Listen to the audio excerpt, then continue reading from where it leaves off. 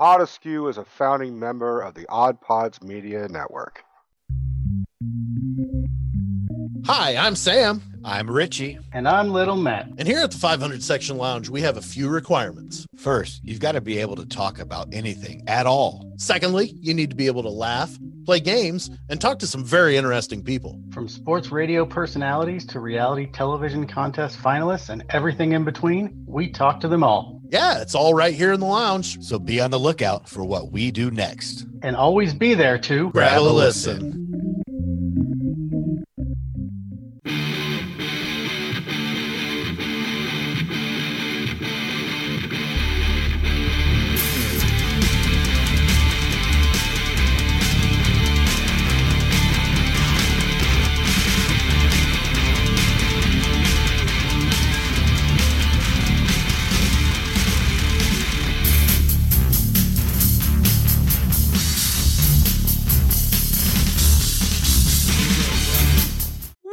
The Pod Askew podcast. I am CJ, and with me, as always, is my hetero mate Rico. What's up, man?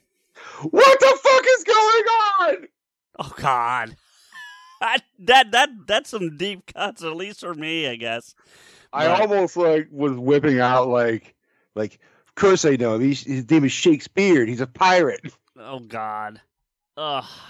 Well, if y'all can't figure it out, sound like the title of our franchise. Yeah, right. Well, yeah, except I'd probably enjoy that more than I did these movies. Oh, okay. It's going to be one of those episodes. Yeah, it is. Yeah. I told you to watch Due Date. And I didn't do that. No. I told you probably would enjoy Due Date. Yeah. Still but no.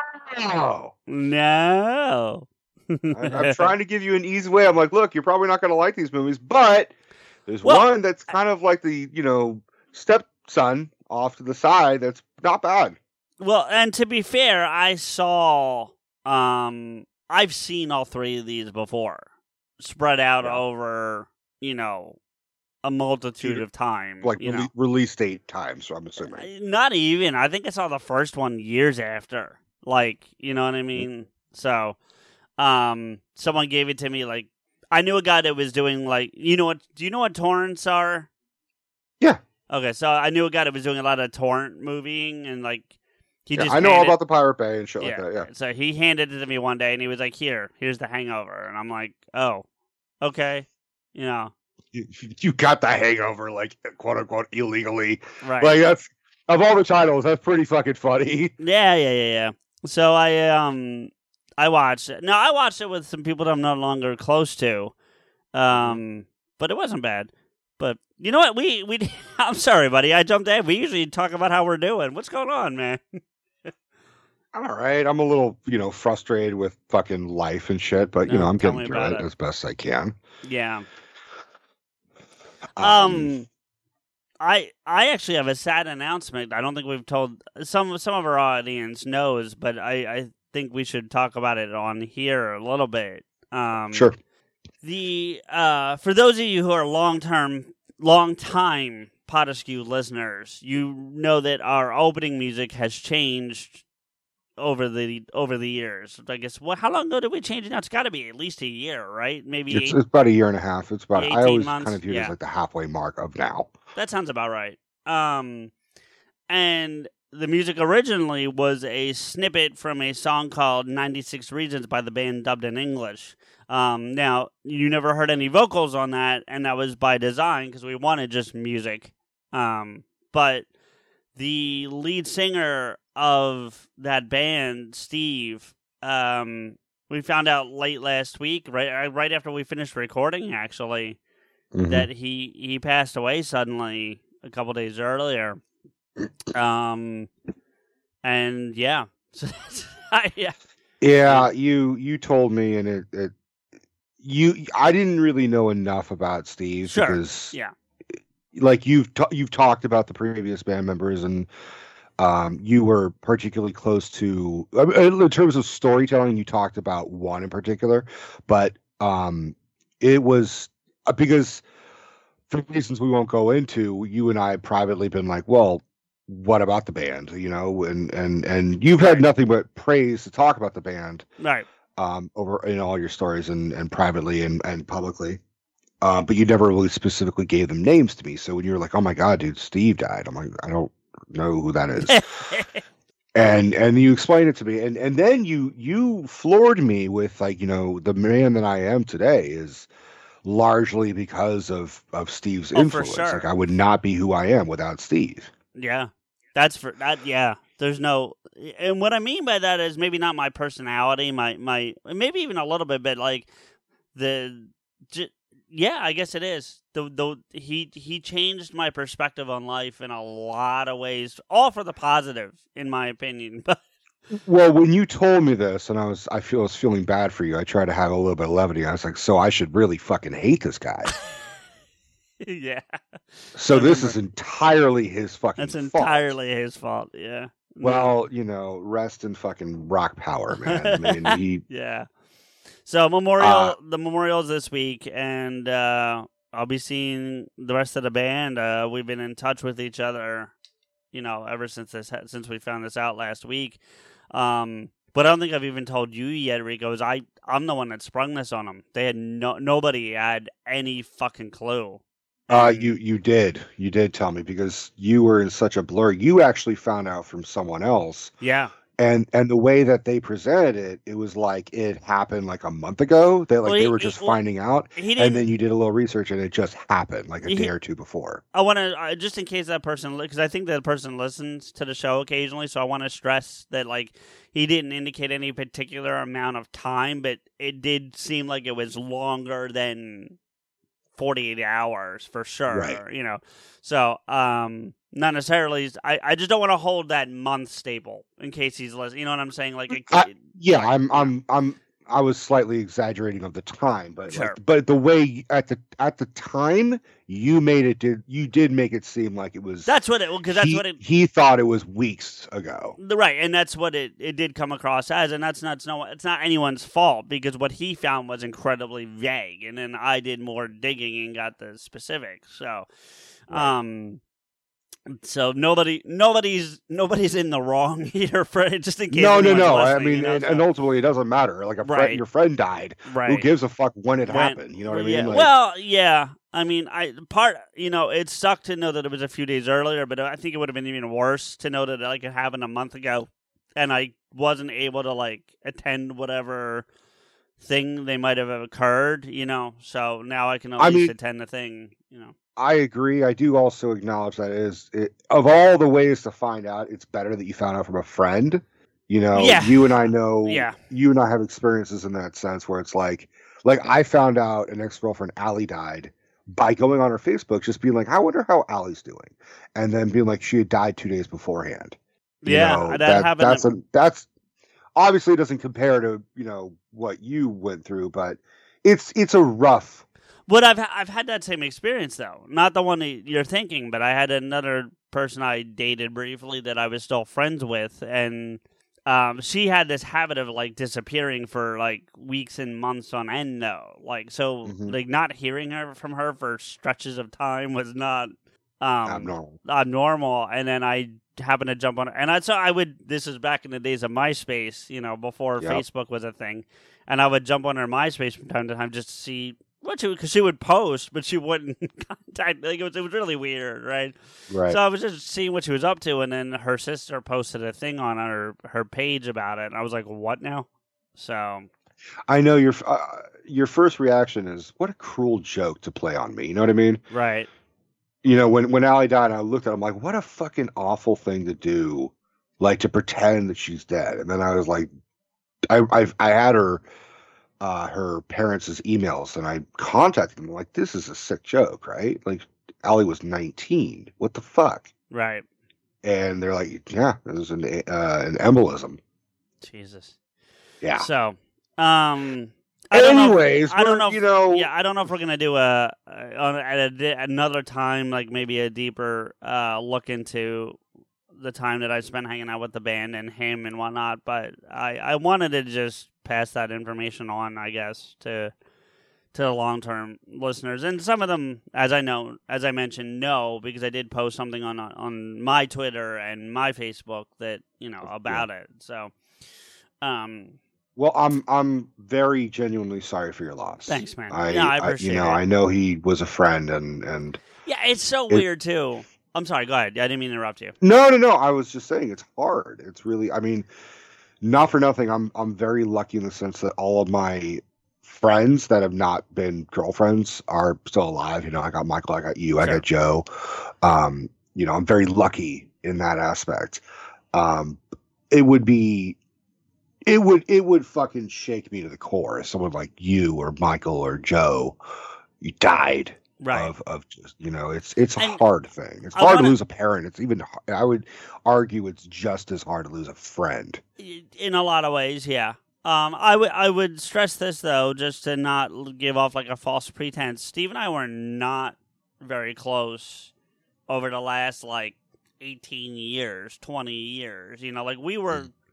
I don't even know that he, with all respect to Steve, I don't even know that he thought we were that close when we did hang out. You know what I mean? Like, I think and I'm not saying he didn't value our friendship, but I think I certainly put more value on it than he did. Do you know what I mean? In that, I took more from the friendship in terms of like I said, learning the things I learned and becoming who I am. Than he probably took from me. It's kind of like a mentor thing. Like it's like a teacher, like a student will really gravitate for what a teacher will explain, but the teacher's gonna be like, look, you're just another fucking student. Like, I like you, but do your work. Right. And it wasn't that cold, but yes, I get the point. Yeah, but I can understand, like, a one-sided friendship doesn't necessarily mean it's a bad thing. As long as it improved you. It wasn't and you didn't beat the shit out of each other. I think it's fine. Yes, and I do want to stress I don't think it was one-sided, but I just don't think it was equal parts. That's what I'm getting at. You know, in terms of impact. You know what I mean? Sure. I think if something, God forbid, had happened to me and he found out about it, I think he'd be upset about it. I don't think he'd be like, meh. You know what I mean? Like, I don't think it's like that. You know. But I also don't know that he'd be as rocked about it as I seem to be, you know. So I don't know. I don't know. Anyway, the point is that he, you know, I don't have all the details about what happened yet, which is also always the hard part when you don't know exactly what the fuck is going on or what happened. But what the fuck is going on? Yeah. But we hope. You know, I don't know what else to say. Just rest in peace, Steve. You know, and that's all I can really say. So big bucket of win.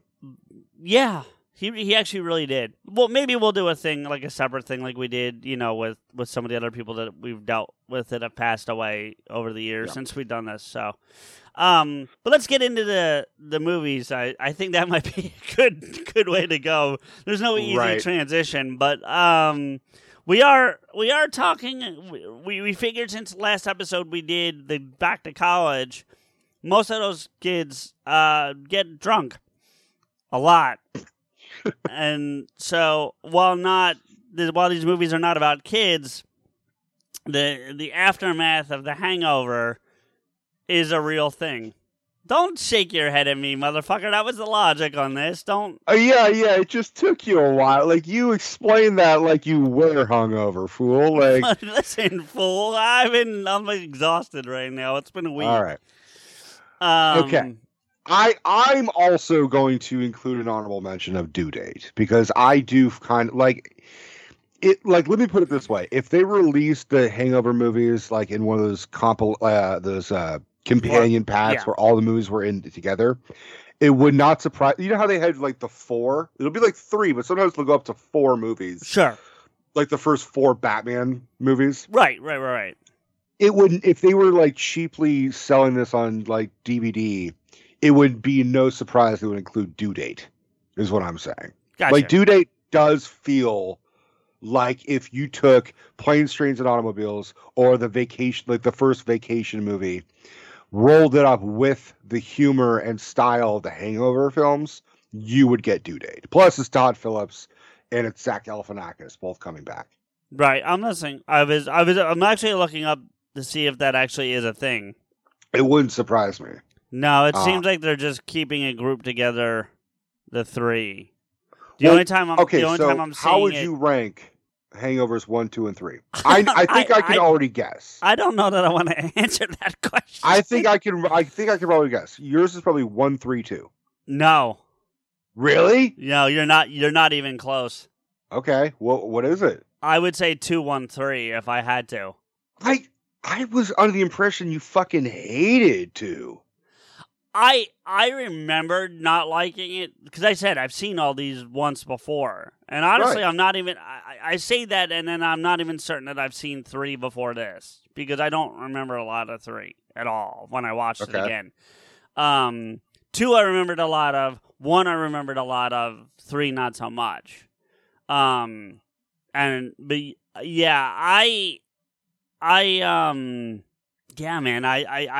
really like. I didn't like 3 at all. Honestly. I like 3 a lot. I thought it was stupid and borderline offensive. Honestly, you thought 3 was more borderline offensive than 2? Yes. All right, let's start with talking about 1. You just like. We'll get there. This is gonna fucking ding ding, motherfucker. Like, no, I honestly don't think so. I really liked 3. Like, I know it's very different, but look, whether we agree on the ranking of these personal films, our personal feelings of the films, these aren't home movies. There is footage of me hungover, but not theatrically. You could at least, I hope you agree with me that I think these films feel like a real trilogy. Oh, like, that I can agree with. Sure. Without like they 3 is a big departure of 1 and 2, but it still feels like the third film of a Hangover film. Okay, so you kind of hit on the 2 points for me right there. Yeah. First off, yes, I will say that I agree with you. Yes, they do, and the fact that it's called all the movies, well, the sequels, I mean, are called Part 2. Part 3, as opposed, and I know it's a minute thing, but having that word "part" there, I think really helps. Like if it had just been The Hangover 2 without the word "part" in the actual title, I think it would have felt more disjointed. Even though, do you know what I mean? Like, I totally agree. But the interesting thing is, I felt like the parts and the titles were at this point an homage to Godfather because like by the third film, the cover for the third film plus like the DVD cover of the compilation, like the Hangover trilogy, it shows them looking like Godfather-esque. Yeah. I'm looking at it right now. Yeah, like Galifianakis is in an armchair looking like fucking old, like a relative of Vito. Yeah. You know, so it's actually not a bad price either. I can't lie. I wouldn't buy it. It's not a bad price. So, for obviously, we're going to spoil the fuck out of all of these, but like, well, Christ, they've been out. The first Hangover, like, that was like the record-breaking comedy of all time until Hangover 2 for R-rated, I believe. I think there's. I think it had to classificate. You have to add that. Asterisk, not asterisk, but that thing to it that it was R-rated and it was the most. Yeah. Todd Phillips called the first Hangover his Star Wars because he made so much goddamn money. Oh, I'm sure. I'm sure. Which is a weird thing to fucking like acknowledge. Like that the comparison of like that's my Star Wars. Like what you mean it revolutionized film? No, it made me money. Right. So the first Hangover is a wedding, and the dude fucking what's his name? Doug. Doug is getting married, and he brings his two friends, Stu and Phil, Bradley Cooper and Ed Helms, want to throw him a bachelor party in Vegas, and they have to bring his Doug's future brother-in-law, Alan, played by Zach Galifianakis. Zach Galifianakis for just a is one of those comedians where I get both increasingly frustrated seeing him in movies as well as enjoying his humor, like but begrudgingly. Right. Because in his character in Alan is the nicest way to describe him is he's weird. Oh, that is the nicest way to say it. But I also like there's these weird little things about him. Like there's a portion where they pick up Bradley Cooper, who's a teacher, which by the way, that's fucking stretching it. Worst teacher. His character as a teacher, a school teacher, is really stretching it thin. Worst teacher ever. Ever. Like, and I really like Bradley Cooper as an actor. I do too. You know, I was just gonna say, I was actually about to say when I got a second in to break in was that I wish he would do some more comedy stuff. I like what he does when he tries to be funny. I just wish he would do more comedy. I like when he's comedic. I'm not saying like he has to do more Hangover movies because I doubt he would do something of that level anymore. But like, listen, you may not be a fan of the movie, but did you see the A-Team? No. Okay, he's in that. Yes. Yeah. Okay, so he's playing Face, which is a guy who's a bit of a smartass. Now, Bradley takes it just a step further and makes it a little more funny than the character was on the TV show. Mm-hmm. But not so far off that you're watching it and like that's not the character. Like it's, you know what I mean? He just adds his own little like Bradley Cooperism, I guess, to it. You know, he's a funny fucking dude. Actually, I thought he was the highlight of these films. You know, I don't have a problem. It's not good that he's a teacher, the character, but as a whole, the character was the highlight of the films for me. Let me put it this way: like, watching these movies, I would imagine like you and I would be Alan or fucking Stu. I think I'd be Doug or Stu, personally. But I'm saying we would not be. Oh no, Phil. No. And we would probably have like man crushes, be like, yeah, Phil. Like, you're like, is Phil coming? Cool, because I like Phil. Like, because he's good looking, he's buff, and he's witty and kind of a dick. I mean, look, I mean this is a compliment, but I know how it might sound. Let's be real. Michael would be the fucking Phil if we were all in this situation. Like, now you understand my confused friendship, right? Where I'm just like... Yes, because you're very much...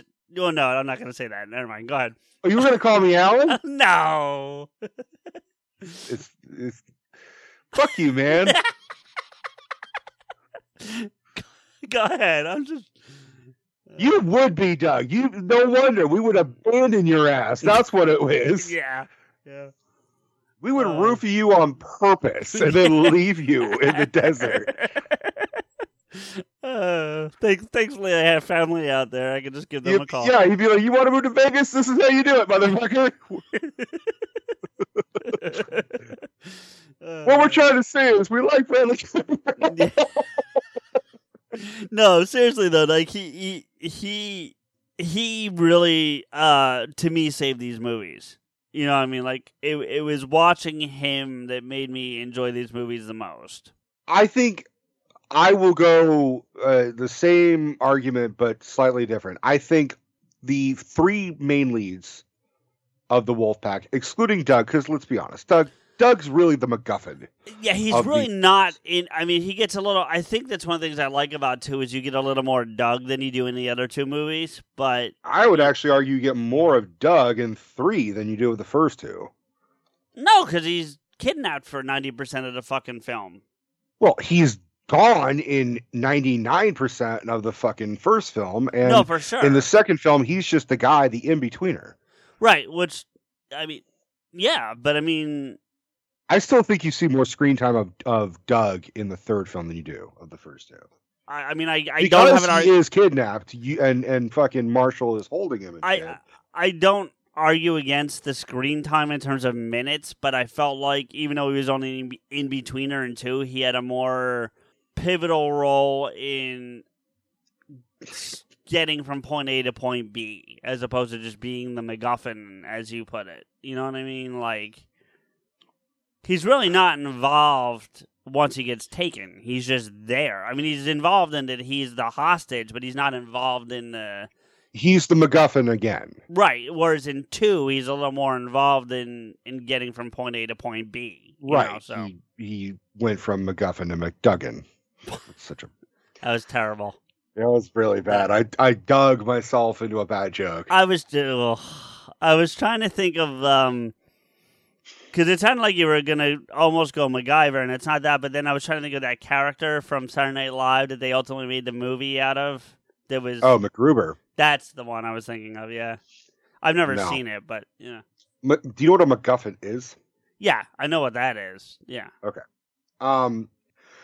I think they complement each other. You have to have the kind of cool, Phil character who. Oh, sure. No.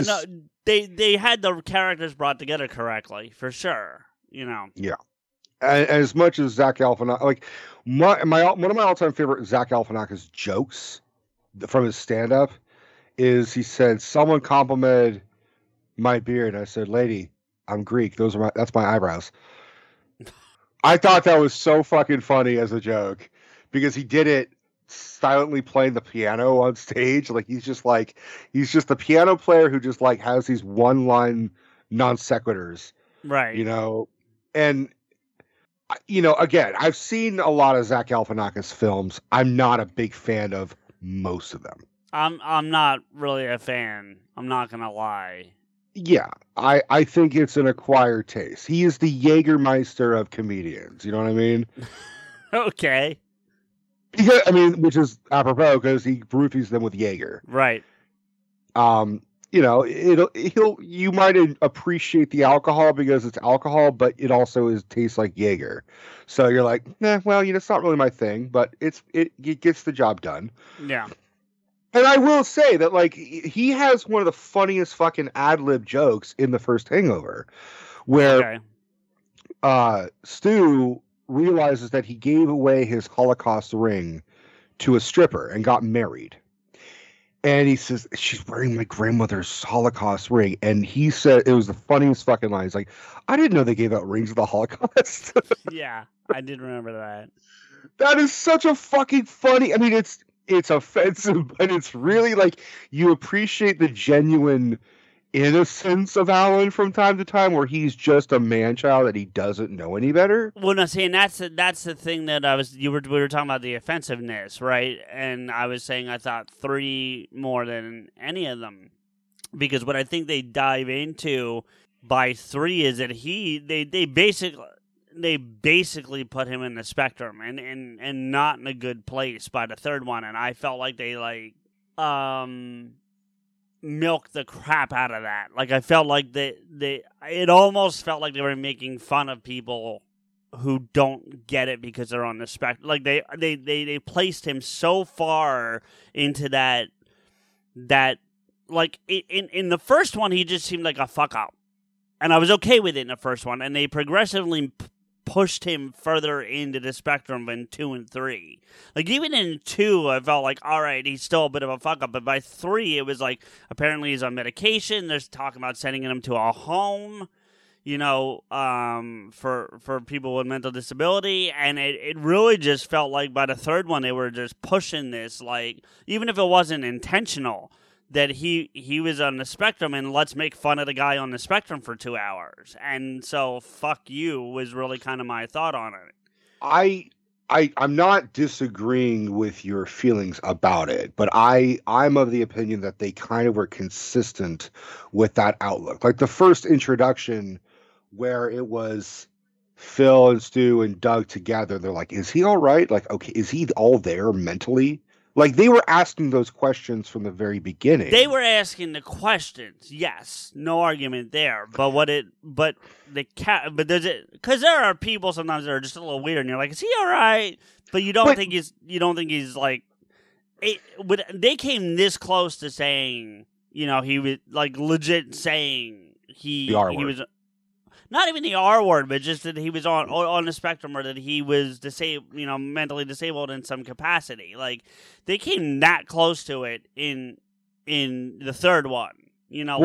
I'm saying that I think they were that close throughout the films. I think they were always on that cusp because they never give a real explanation of what look, not for nothing, he is on the spectrum, because there's a part in the second film where he like has like a deep hardcore meditation, and he views himself and his friends as children. No, I get that, but like I took the first one, and to a somewhat of the same extent, the second one as him being very socially awkward, as opposed to on the spectrum. Like it really to me felt like the third one jumped that line. Well, you can argue that he did progressively get worse throughout each film because he was getting more drunk. He was doing hardcore drugs. He was going through craziness. He was getting blows to the head. Like there are those theories that he did get worse by the third film, where he now is so far gone that he does need to seek medication and treatment. And let me put it this way. It's implied that he was on medication for the first two films, and he stopped taking his medication by the third film. It was very implied. So by the first two films, that's as quote-unquote normal as we're going to get Alan. And then by the third film, he's just abandoned medication altogether and become depressed, as well as he just lost his father. So, like...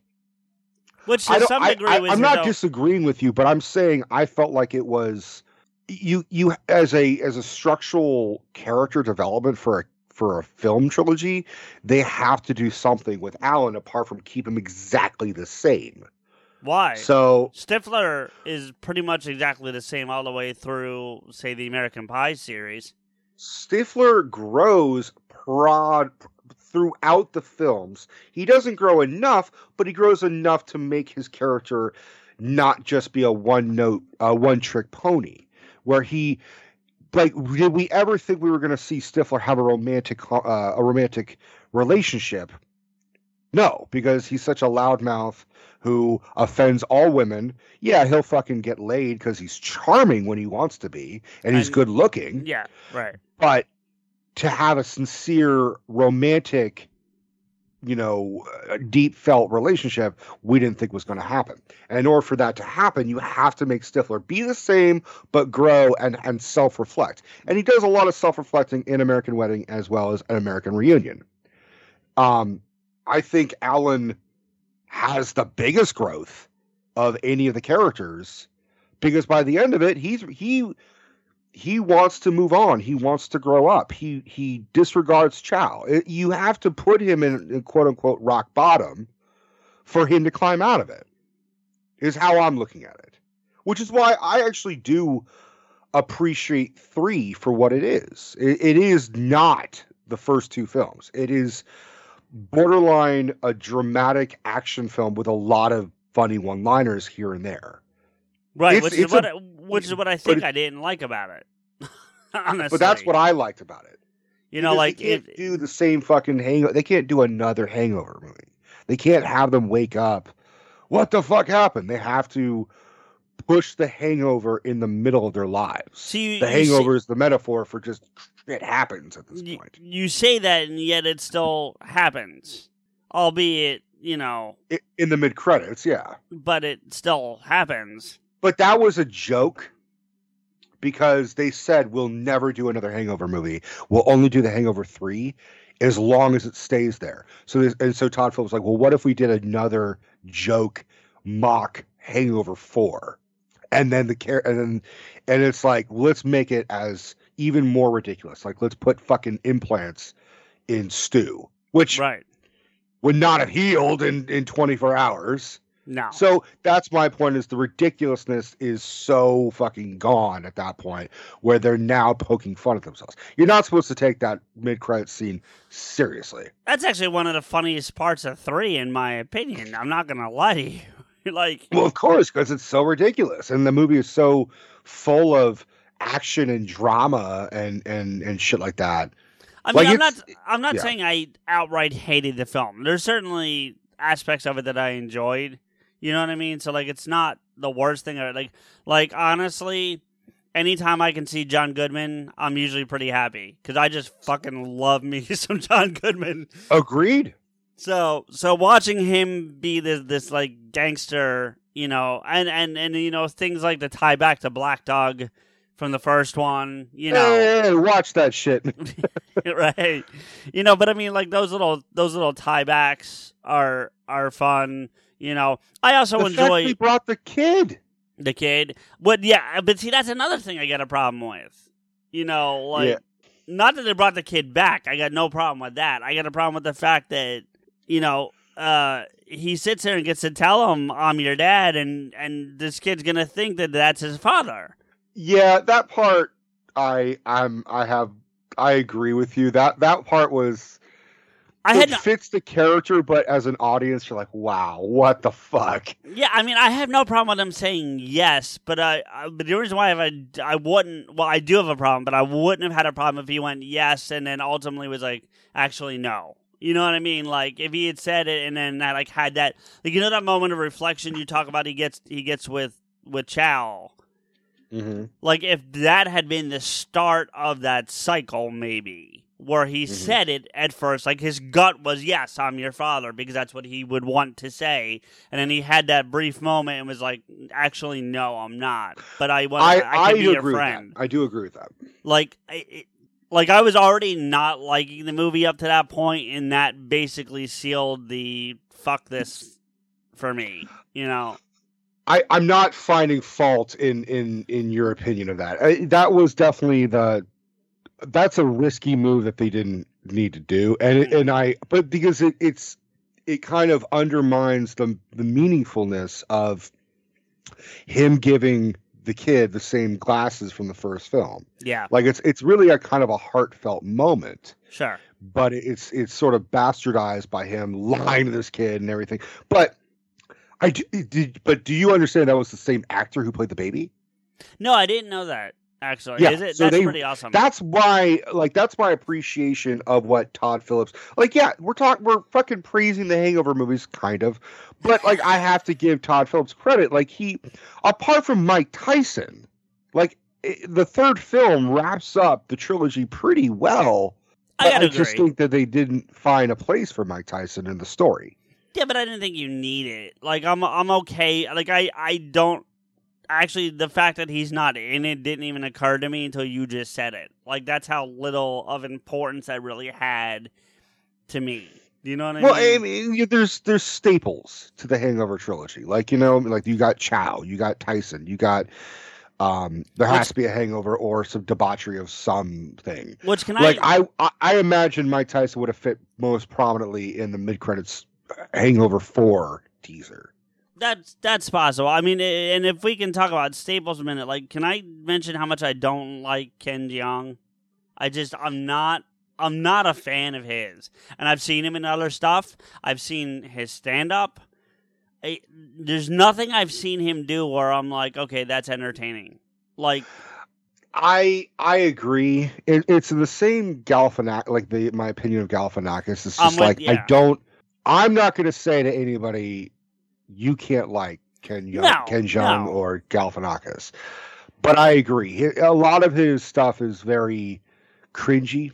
And but I give him credit for fucking appearing nude. Yeah, it's not even cringy. It's, I guess some of it is. I'm not disagreeing with you, but I think for me, it's not even about the accent. It's not the accent. No, I've heard him talk. It's not too far off his actual. He doesn't sound like you. Listen, I've heard he exaggerates it for sure. But all right. So for example, he's a judge on The Masked Singer. I'm sure you've never watched it, but he's one of the judges on the show. I've seen it. Yeah. You've seen an episode? I've seen clips. Okay. I've watched whole seasons until Nick Cannon said something stupid, and I was like, fuck you, and then I stopped watching. But what did Nick Cannon say? Oh, something about it was one of those things about it was something about it was like a reverse racism thing about how white people will never get it was one of those things, I don't remember exactly what it was, but it was just I remember thinking because I don't look, I don't want to get into a racism discussion. I understand there's racism. I agree there's racism. I don't think it's right. But don't flip it the other way and say that like you're superior. It was almost like we're superior because we deal with racism. It was that kind of vibe. I don't remember exactly what the words are. Okay. That's not it either. You know what I mean? Like that's my problem. It's not. There's no superiority here. We should all be the same. There shouldn't be racism, and we should all be happy together. It's not gonna ever be. I agree, and I also extended the fact that I think the term reverse racism should not be a phrase. Well, okay. Because reverse racism is not racism. That's true. All right, you're right. That's not a great term, but you get the point. Like, it was the flip side. No, I'm not criticizing your usage of it. I'm criticizing the phrase on a whole. And you're not wrong for that. But anyway, the point is not about Nick Cannon or what he said. The point is about Ken Jeong, and I've heard him talk on that, like when he's giving his like, I think this is this person is the person under the mask because speech, and it's accent-wise, it's not, as exaggerated as Chow is, but the way he presents it, otherwise, voice sounds aside, it's the same fucking character. It's very aggressive. It's very extreme. It's very, Well, maybe because I've seen earlier, like he was in Knocked Up, and all our criticism is that Ken Jeong is a legitimate doctor who happened to fall into stand-up. Like he's a doctor. Oh no, so, he's an MD. Yeah. When they hired him to play a doctor in Knocked Up, it was him like bridging into the comedy world that he was trying to get into. And he doesn't have a quote-unquote stereotypical Asian accent. He's just a dude. Like, if you were closing your eyes and you listened to it, you would not be able to tell that he's Asian. In Knocked Up. Maybe in Knocked Up, sure. But in general, but my point is that maybe he exaggerates the Asian accent because he's so closely identified with Chow that he feels he has to be a character. And that's possible. Or, much like when we have British actors playing Americans and you don't know they're British, it could be the flip side where he's able to erase it completely to play that role in Knocked Up, and then somewhere in between Knocked Up and Hangover is where his real voice is. You know what I mean? So I also did read that he kind of loosely based Chow's accent and personality on like stereotypical Vietnamese, and it was his own way as a Korean to get back at the Vietnamese, but the character itself is Chinese, right? So like you can't like it.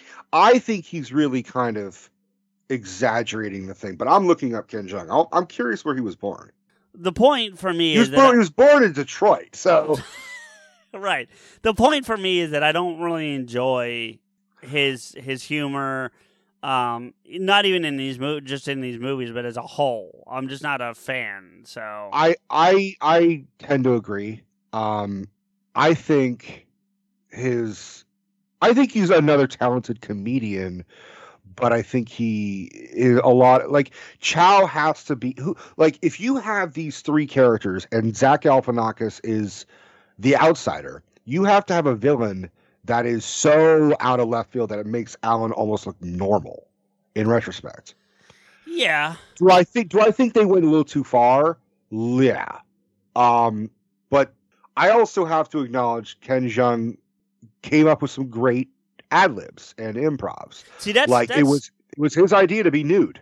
And that's where you and I are very different when we watch these movies, because I couldn't tell you what was an ad-lib and what was a script. I couldn't tell you. Could put a gun to my head and say, is that an ad-lib or not, and I'd be dead.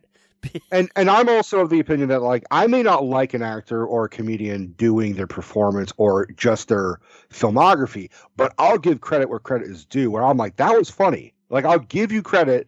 Like the line he says where he has to give a password in the second film. Yeah. And it was baloney. Yeah. Baloney 1. And he says, it used to just be baloney, but they make you add number. I'm like, that's a fucking funny ass joke. Like, yeah. I mean, look, there are I laughed the most at the second one. Of the three, that's the one I laughed at the most.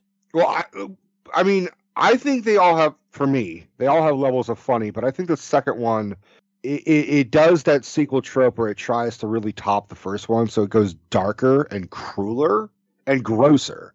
Like there's I don't know what the correct term to call them, but they're Thai the prostitutes, the she-males, but I don't know if that's acceptable.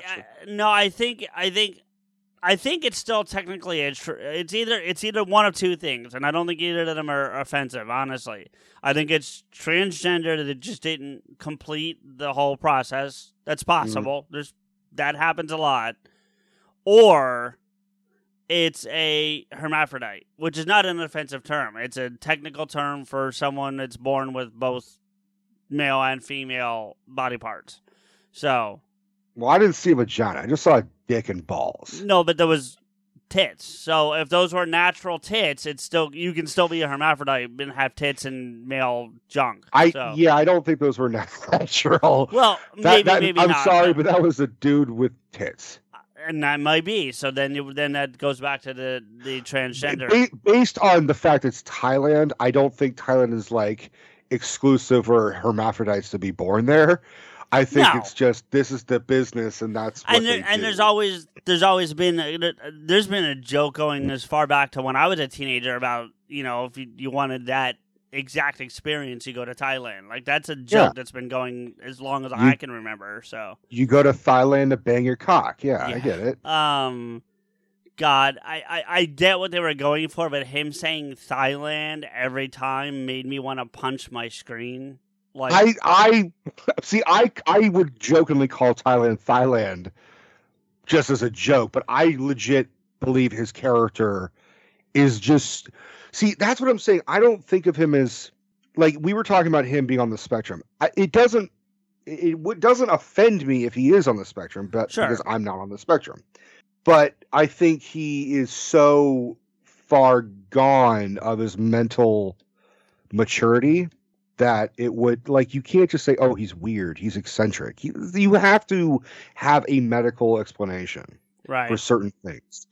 One thing I wish they included, but they just they explained on the commentary, was that opening scene in the first movie where he and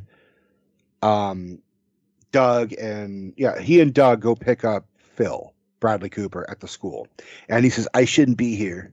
I'm not allowed within 100 feet of a school. Yeah, that was a little. What? That was like, what is this? Okay, so the implication is that he did some shit with some kids.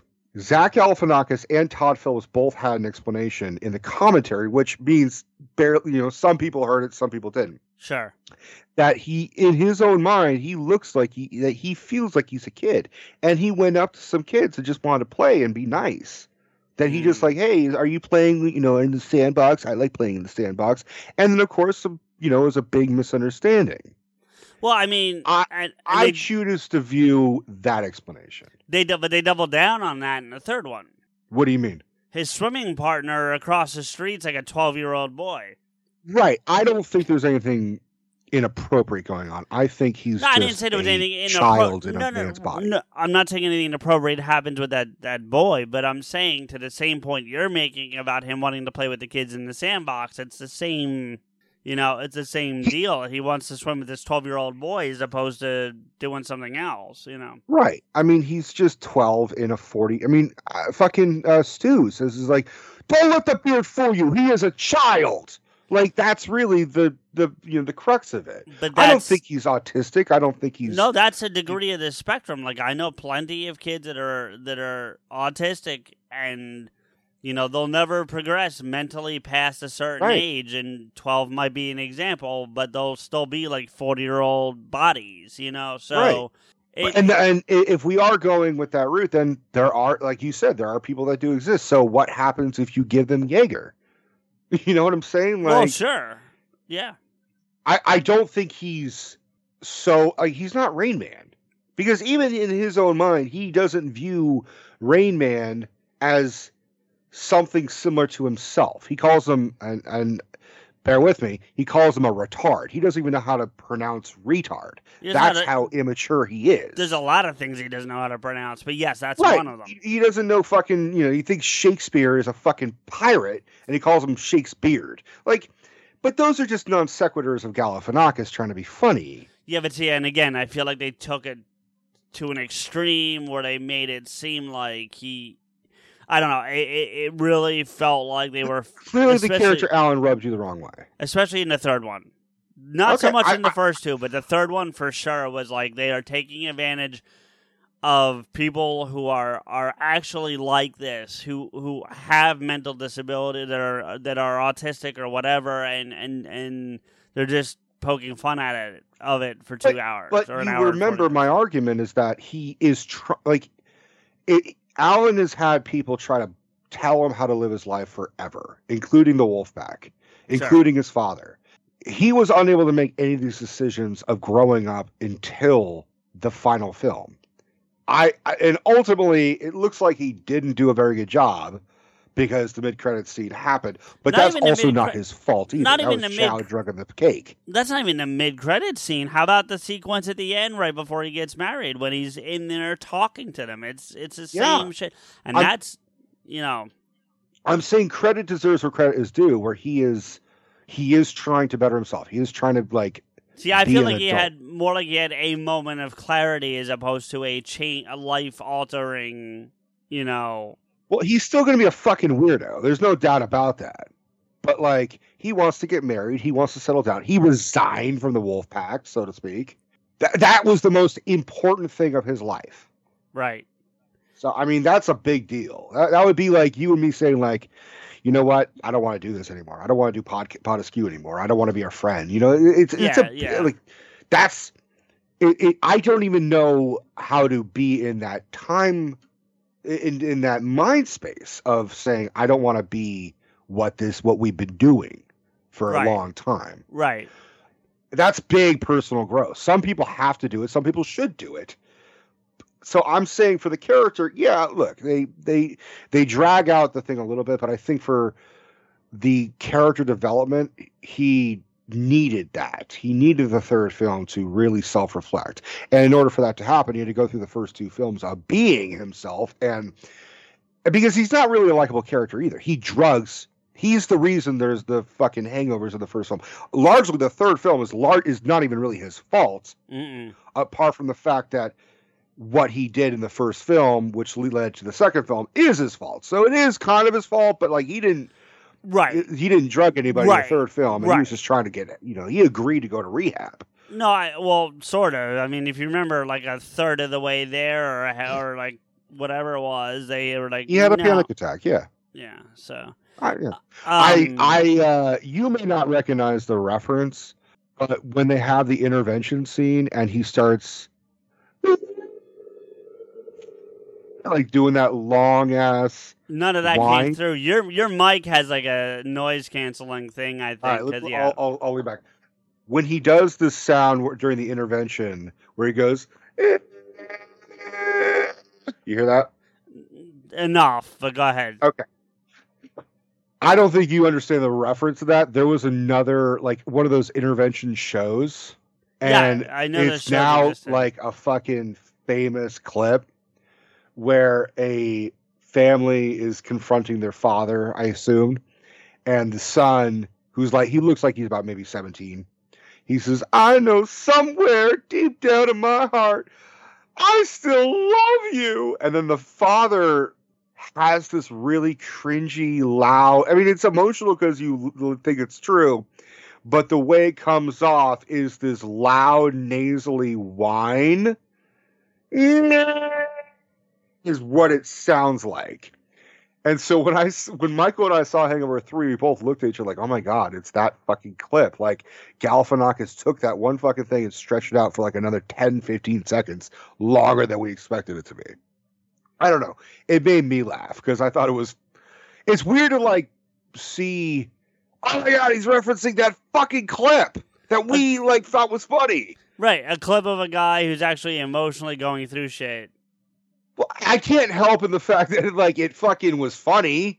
And it's not just that it was a clip. It was it's been so memeified and shit that it's now like transcended what it actually is. I don't even think people know it was from an actual show. Well, probably not.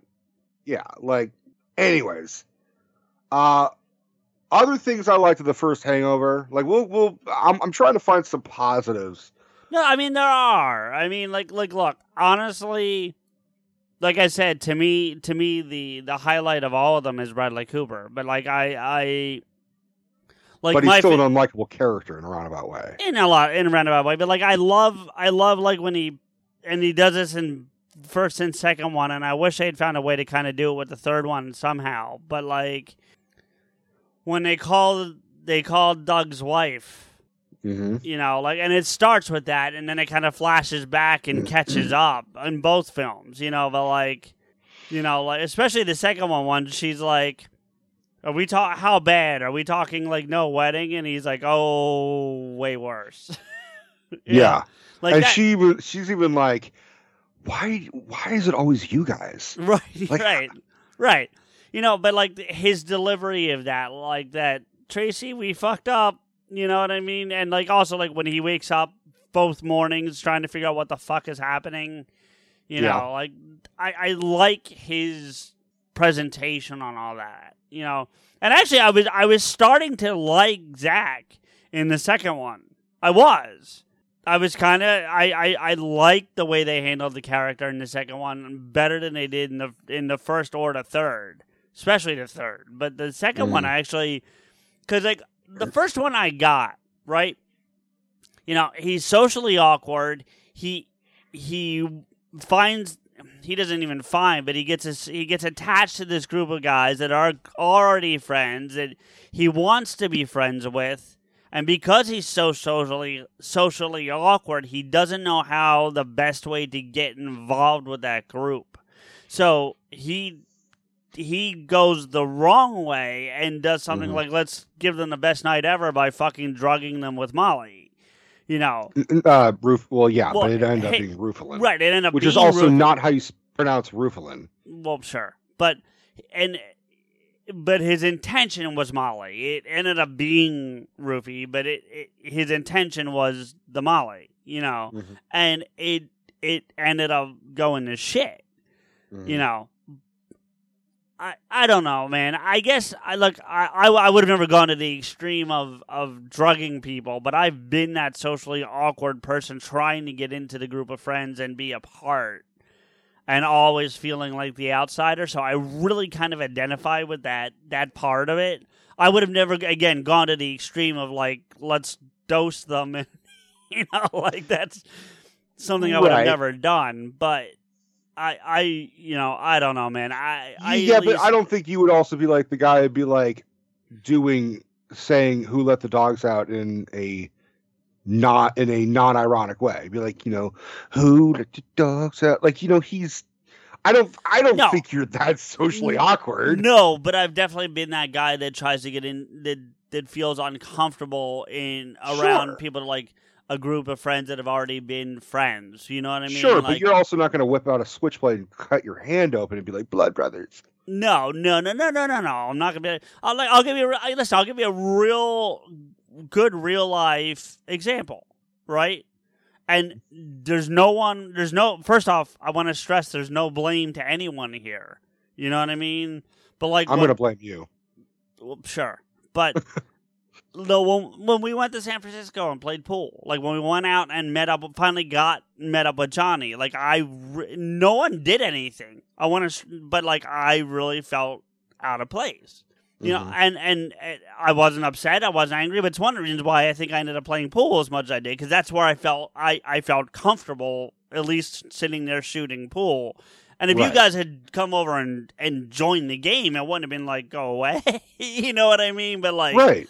So, and I'm not, and that's why I want to stress, because you didn't do anything, Michael didn't do anything, his girlfriend didn't do anything, Johnny didn't do anything. You know, like, nobody did anything, you know. It was a multitude of, like, at that time, Michael was trying to make plans to go on a trip.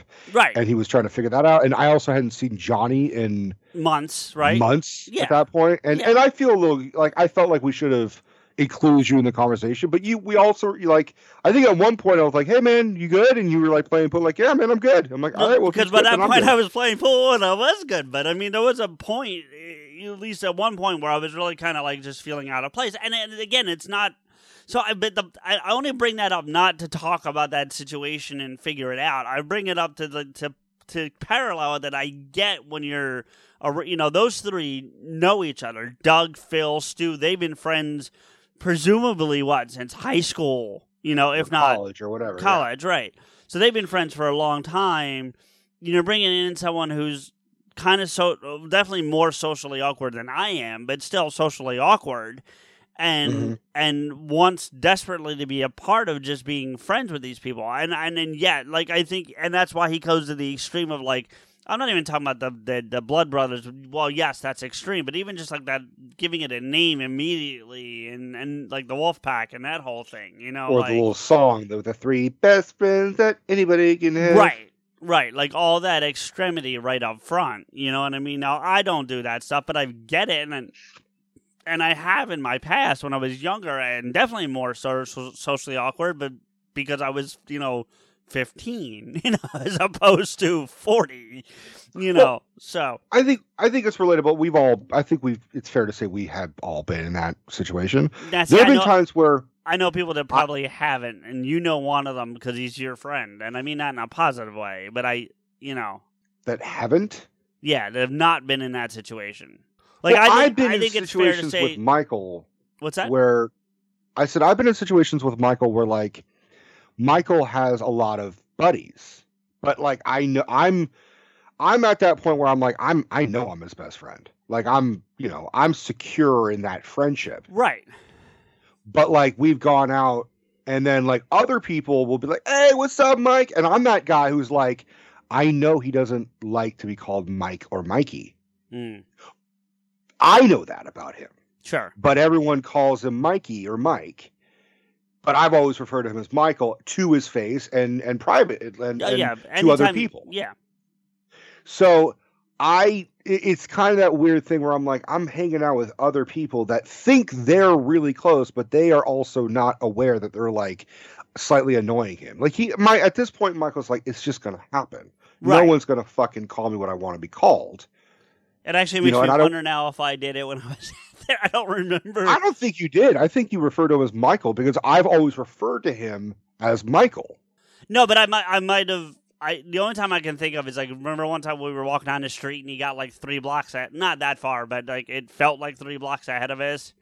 Yeah. And we were trying to get his attention. I might have yelled Mike just to like grab him, but not to like, Right, and like I said, at this point, Michael's like, well, it's whatever, right. They're gonna fucking call me that, whatever. And the cool thing about our friendship, meaning you and I, is if I had done it repeatedly, I'm pretty sure you would have pulled me aside nicely and been like, "Hey, dude, that kind of annoys him," like whatever, Yeah, I mean, but that's my point is that people like. I felt out of place because he and his buddies, it's not just a Michael story. Like this has happened with Joe. Joe's throwing parties in high school and I didn't go to high school with Joe. Right. So like there's a whole house full of people I don't know. Sure. Apart from the guy who's throwing the party. And then I'm that asshole who's just like, they all look at me like, who the fuck's this guy? Right. And I'm like, well, I'm Joe's best friend. Joe has a best friend? Yeah. Me. Oh, do you go to Berkeley High? No. I just happen to know him through whatever. Right. So it's such a weird feeling where you are the best friend, but you also do feel out of place of the bigger picture. Yeah. So I've been in situations, but I've also been like in cahoots, so to speak, with the awkwardness. Right. Right. Because I'll tell Joe or I'll tell Mike, I'm like, who the fuck was that guy? What's this? You guys went to fucking Vegas? I'm just making up an example. Right. Yeah. And they'll be like, yeah, we went to Vegas like 2 years ago. I'm like, well, when the fuck were you going to tell me? Why didn't you invite me? When did you go to Vegas? Blah, blah, blah. Right. This never happened. I'm just making up an example. Sure. And then you kind of are like, what the fuck? I'm your best friend. Why didn't you, what? Why? It's like, oh, well, it was an impromptu thing and I didn't have time to really fucking invite you and they invited me or blah, blah, blah, blah. And then that moment you feel like, oh, well, fuck. Right. You had this adventure. Yeah. No, for sure. Yeah. But not for nothing, Michael's always tried to include me on his adventures. So is Joe. Right. But it's different because Joe now lives in LA, so. Right. It's a little bit harder. It's the same like if we lived closer together, you'd probably be invited to the game nights at Mark's, I would think. Right. But you're not. Yeah. So what did you think of Heather Graham in the first film? I mean, in terms of her performance, it was fine. I had no problem with her performance at all. Like, I thought she did fine. But do you know who originally was offered to? No. The role of Jade? No. Lindsay Lohan. But she was convinced it was going to bomb. And then she was like, fuck, I totally should have done. See, that's my thing, is that like a lot of people thought The Hangover was going to be a direct-to-DVD bomb. Oh yeah, no, I mean it's very clear that once you got to the second one and the first one did as well as it did, you start getting like names. You know what I mean? Like even if they did get Mike Tyson in the first film and Heather Graham. Okay, Heather Graham, I'll give you, not Tyson. Well, the other thing is that Tyson got sober after filming the first film because it made him realize that he was an addict, because he was doing every inch of him on screen is him high as fuck on cocaine behind the scenes.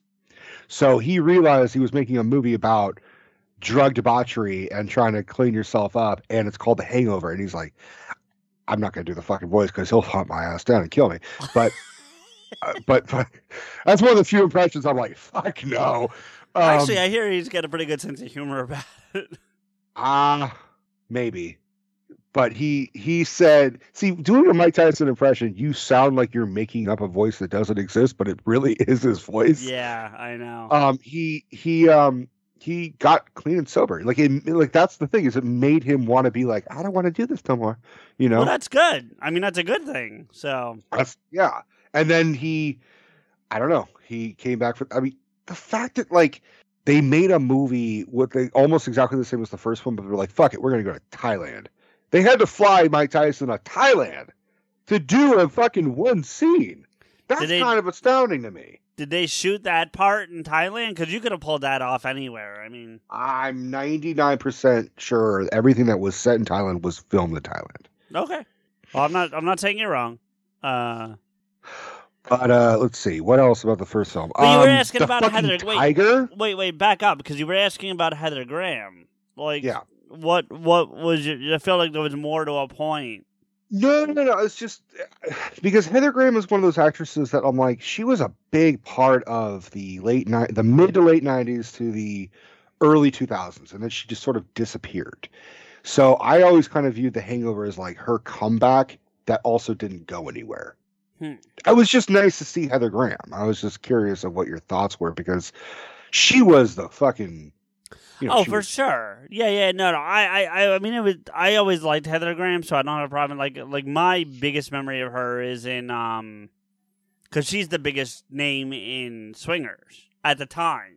At the time, sure. At the time, yeah. Now her or Vince Vaughn and Favreau have leapfrogged her by. Until you reminded me, I had completely forgotten she was in it. That's my point. Is that she's been so eclipsed, and they hit her too, because she's not in the credits. She's not in the opening on purpose. Yes, like she's sort of a surprise, glorified cameo. Yeah. But I mean, she was Austin Powers, Spy Who Shagged Me. She was From Hell. She was Boogie Nights. She was. I've seen her periodically in movies, but it's like I don't. She's not at the level of stardom that she was, and to the point where her career fucking like went downhill. Where she was like, I told you this last week or so, that she was like, her agent started offering her softcore porn. Yeah, because that's where she was at that point, where she was right. like, no one wants me anymore. What the fuck? So I'm glad that she showed up in the Hangover movies, and she fits the role. Yeah, she did fine. I thought she did very well, and I actually like. So there are things I like in the third one. I like what I took her character. Mm-hmm. You know, that she got completely out of that life. She's got a successful life now. She got a husband. Another doctor. Yeah, but I thought that was a funny joke. You know what I mean? I also thought it was a funny running joke through the whole thing of him. Is he actually a doctor? I view dentistry as a doctor. No, it's a type of doctor. I do too. But I'm saying, like, that was a running joke through the whole thing. He's like, you're not a doctor, you're a dentist. You know what I mean? Right. Like, Look, if Dr. Phil can call himself a fucking doctor, then Phil. I just fucking realized his name is. No, that's Bradley Cooper. It's Dr. Stu. Yeah, All right, it doesn't work as well. No, it doesn't work as well. But it would have been funny. I get the point. But Teacher Phil also doesn't work either. This motherfucker stole money from his students. Yeah. So. Which, by the way, like, I watched one of those Everything Wrong With. Did you ever watch those YouTube videos? No. So it's this guy who does Everything Wrong With, and then the movie that he's talking about, and he lists a lot. It's like, you would probably fucking hate it, but it's kind of interesting because he does it in a comedic way where he dings off plot holes and things that don't make sense throughout the film, and then he'll just add sins. Like he's like, how many sins did this movie make? And he does one where and I just happened to come across it on YouTube. Like it was one of those recommended. I'm like, my phone is spying on me shit. Like, it heard that I was watching The Hangover. It's like, oh, you want to watch clips of The Hangover? No, what the fuck? How the hell that been? And there was a point where it said, this whole field trip that Phil is taking his kids on to the planetarium, it does not cost $80 a kid. No, he was stealing money from his kids to go. No, I don't know that it's 100% free because there's a planetarium at the Franklin Institute. And if you want to see one of the actual shows, there was a cost. But you can go to so. But this guy, I think, did the research. It was actually like $5. Oh, no, he totally used his kids to pay for Vegas. Which makes me fucking be like, and the point is like, how fucking stupid are these parents? Where they're just like, $80 to go to this thing? Sure, no problem. Like, if I had a kid, my kid was like, I need money for a field trip. It's $80. I'm like, $80 for fucking what? Are you going to the moon? Like, I would do some research. So, like, I don't know. I just thought it was really fucking. It was an interesting plot point for him to be like, are all these parents in LA just really this fucking naive? Anyways. No, I got you. Did you know that Stu's tooth? That's Ed Helms's. Like, his tooth never naturally grew, his incisor. Oh, okay. So he just pulled out the fucking fake tooth to make those scenes. Okay. All right. I don't know. I found that might be one of the parts about the first one I really didn't like. I don't know why, but I found that really unsettling the whole way to just see the missing tooth. Yeah. I don't know why. I don't have any explanation for it beyond it. Just. Do you get nervous about going to the dentist? No. Okay. I was just wondering if it was like maybe you have a slight phobia or uncomfortableness of missing teeth and shit. Yeah, I think it's that, but it has nothing to do with going to a dentist. Like, I think it's just that. I don't know. I don't know. I think it's funny. Obviously, the joke is, what do you do to a dentist? You make him rip his own fucking tooth out when he's fucked up. No, I get the joke, but then seeing it consistently throughout the rest of the film was kind of unsettling for me, just because, I also had the whole cop sequence, like this guy that I'm telling you about, this guy who did this video, he actually he went above and beyond and did like the math of the film, essentially, of like the timeline of where they're supposed to be at this point. And because the characters are saying, oh, we picked up your car at 4:30 in the morning or 5 in the morning on the strip, just parked in the middle of the fucking, strip. And I do like the fucking line where like, found no meter, here's $4. Like, I thought that was a good joke. And then the guy's like, and then they went off and passed out he even attributes like all the damage in the hotel room could not have fucking happened to the extent of if they were ready to go home and pass out, they wouldn't have thrown, shit everywhere. They wouldn't have fucking destroyed this hotel room, which never becomes a thing at the end of the film. There's never like a PS of Phil being like, hey, yeah, remember that like when they took my credit card, yeah, I owe the fucking casino and hotel $80,000 or whatever the fuck in damages. That was never a thing that they explained. Did you see who was supposed to play Alan besides Zach Galifianakis? All right. I don't know if I like it. There's only one of these I think I actually like.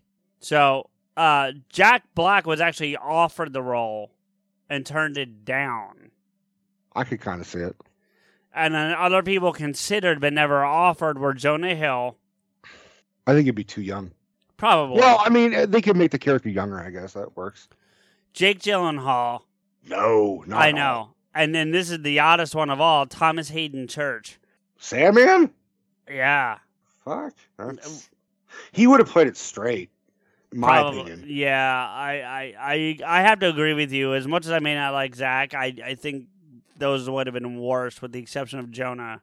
I even would give it credit to Jack Black. I think Jack Black would have done almost the same performance. Pretty much. I still wouldn't have liked it because I don't know if I would have liked it because I'm not a Jack Black fan, but I would have, The Three Best Friends song would have been a little bit more melodic. That's for sure. Yeah, but we're the three best friends. Like that's how he would have fucking done it. Yeah. I don't know. I did look like I liked like I said, I liked them trying to figure out what the hell happened in the first one. You know what I mean? I like that whole retracing the steps. Like what the fuck happened? You know, I like those type of movies. Like that's one of my guilty pleasures is movies where it's like what the fuck, like a road trip type of movie. Like right. Like the difference is that you see what's happening in, say, Road Trip or Planes, Trains, and Automobiles, or even Due Date as it's happening. That's when the hijinks ensue. This is them having to do it in, like, they know they did some shit, and they have to kind of, as they're solving the shit that they already did, more shit's happening. So, right. I get, and it's based slightly on a true story. Really? Yeah. One of the, I think it was one of the producers, he disappeared from his own bachelor party and then woke up in a strip club with a fucking bill that he was expected to pay. It was a big ass bill too. Sure. So obviously they took inspiration and they embellished. Obviously Mike Tyson wasn't there and there was no tiger and blah, blah, blah. But it's inspired. I mean, I would be willing to argue that, like, I've never had a hangover night, but I've definitely had nights where, like, I've never blacked out of alcohol or drugs, but I've certainly have experiences of stupid stories and stupid situations that happened because alcohol and drugs were involved. Agreed. I've been in a fucking, like, a full-on brawl outside of a bar, but we weren't even there at the bar to drink. Right. We were there picking somebody up to fucking hang out and drink and party, and they got involved in a fight on the inside that spilled outside, and we see the fight happening, and we're like, oh my god, that's our boy, what the fuck? And we ran out, and now we're just involved in this fucking 4-way fight where the fucking guy that we were with was that idiot who took off his shirt ready to fight and then just proceeded to got his ass handed to him. And he was so happy. It was the stupidest fucking thing with this guy we were with. It was his birthday. And he, like, after everything, like, we calmed down. We all left because the cops were coming. We fucking went back to Michael's place. And this dude was like, it was like you gave him a best birthday present, but like the birthday present was him getting the shit kicked out of him. He was like, woo! I got in a fight, man. We were kicking ass. And I'm like, you got your ass kicked, dude. What are you talking about? He was like, I know, it was great. I'm like, this is how you want to celebrate your birthday? All right, I'll see you next year. I'll beat the fuck out of you. Yeah, I was going to shit. I should have just punched you when I got into Oakland. I was like, I could have done that. You didn't have to waste gas and everything. Oh man. There's I mean, a lot of my drunken stories have been more of like there was one, I think I've told you this. There was one time where Michael and I were young, like 16, and we fucking got drunk and we went over to a nearby park nearby his house. And it was night, so there was nobody around. It was just us, like, being young and drunk and stupid, running around pretending we're kids and having a good time. And I got on one of those seesaw horse things with the springs. So it's like a horse with a big ass spring. And I'm sitting on it and I'm kind of rocking back and forth. And then I just kind of leaned all the way back and it bent all the way back. Sure. And then I fell off. So I'm on my back, and because I was just straddling the things, my legs are spread essentially. Oh no. And, yeah. The spring rocked the horse forwards and backwards about 6 times. Hard. Because I was heavy even then, and I just bent this fucking thing and and it just hit my balls every single time, and it fucking hurt, but I was really drunk. And then I remember like rolling over and just projectile vomiting from like the pain and everything. So like that was kind of the level of extent of my debauchery. Was like, this one time I puked at a kid's play structure because I whacked myself in the balls repeatedly. See now, and then I actually have one that took place at a bachelor party. Oh yeah? Yeah. But it was just me. Can you share it or yeah, probably. Well, I don't know, man. I went to a bachelor party and then and my brother and all their friends like, all right, what are you going to tell your girlfriend? What are you going to tell all your friends? What are you going to tell anybody? You've never been to a bachelor party. I don't know what a bachelor party is. I have no recollection of what happened at said bachelor party. I went to Tahoe and I went to sleep and I remember nothing. Like, well, you know what? That's the point. That's the thing that bothers me about the movie itself. Getting back to the movies, then, because Stu having to lie to his girlfriend the entire time about where they were and all that, because she's like an over-controlling. She's a dragon bitch, yeah. Okay, I wasn't gonna do it, but sure. No. Look, I'm a fucking feminist, but she is fucking awful. Oh, she's really awful. Yeah. Like, yeah, she's easily, which is really unfortunate because that actress is actually really funny. Oh yeah, I've seen. They gave her this shrew, fucking hateful. You know what? And that's actually the other thing I wanted to bring up. You mentioned Heather Graham. You know what I mean? And like he even says before they leave Vegas, maybe I'll come back next week and actually take you out to like dinner. I would not have been beyond the realm for me if the one he marries in 2, actually so much so that I actually thought that's who he was marrying in 2 until I watched it again and went, oh, I guess it's not. Right. Now I don't have any problem with it who he ended up marrying. She seems perfectly fine, but her father, on the other hand, dickwad and a half. But Hold on, were you going to tell me your bachelor party story? Oh, sure, I can. I mean, I don't know, because you once I said the whole like you hiding it from your girlfriend shit. Well, no, that just made me. I didn't hide anything from the bachelor party that I went to my girlfriend. Right? What happened? There was a naked woman grinding on me. I felt uncomfortable. Okay. That's a whole series of questions, but sure. Strippers. No, I know what you were talking about. The uncomfortable part is the series of questions. I was uncomfortable because I was in a relationship. Oh, well. Okay. I was so monogamous that I was like, I've never actually been when in one, so I can't. I've only been 3 times in my life, and they were all for bachelor parties. So I thought you were about to say I've never been in one. I'm like, what, a relationship? No, those I've been in. I meant the strip clubs. I've only been 3 I've never been to a strip club. This was at the house. Oh, they brought a stripper to right. They brought either way. Strippers with a bodyguard. It wasn't like have fun. It was just like, hey, be fucking respectful. Right. No, for sure. Fuck you up. No, for sure. No, so yeah, my story. No, we went to this strip club for a bachelor party. And for those of you that are not familiar, in Pennsylvania, because that's where we were, if you're going to a strip club and there is full nudity, they are not allowed to serve alcohol. Okay. I've heard of laws like this, yeah. But you are allowed to BYOB, so there's still alcohol present. They just can't serve it to you. I think Canada has like a weird type of law like this. Several states too. I think there's something similar like that in California, actually, believe it or not. I don't know. I've never been to one in California. I don't know that because I think I heard about it and I was watching something and they were talking about it. But anyway, so we brought our own, and we're sitting there and I'd never been before. And honestly, I never saw the point because it's like, all right, let's get yourself sexually frustrated and go home alone. Like that. With less money in your pocket too. I'm with you. Typically speaking, yes. It would be like going to the movie theater and just staring at the poster. Yeah, so I will fast forward to tell you that we went to the same strip club almost like 18 months later for another bachelor party for the same for another person was in that same group that we went the first one time for.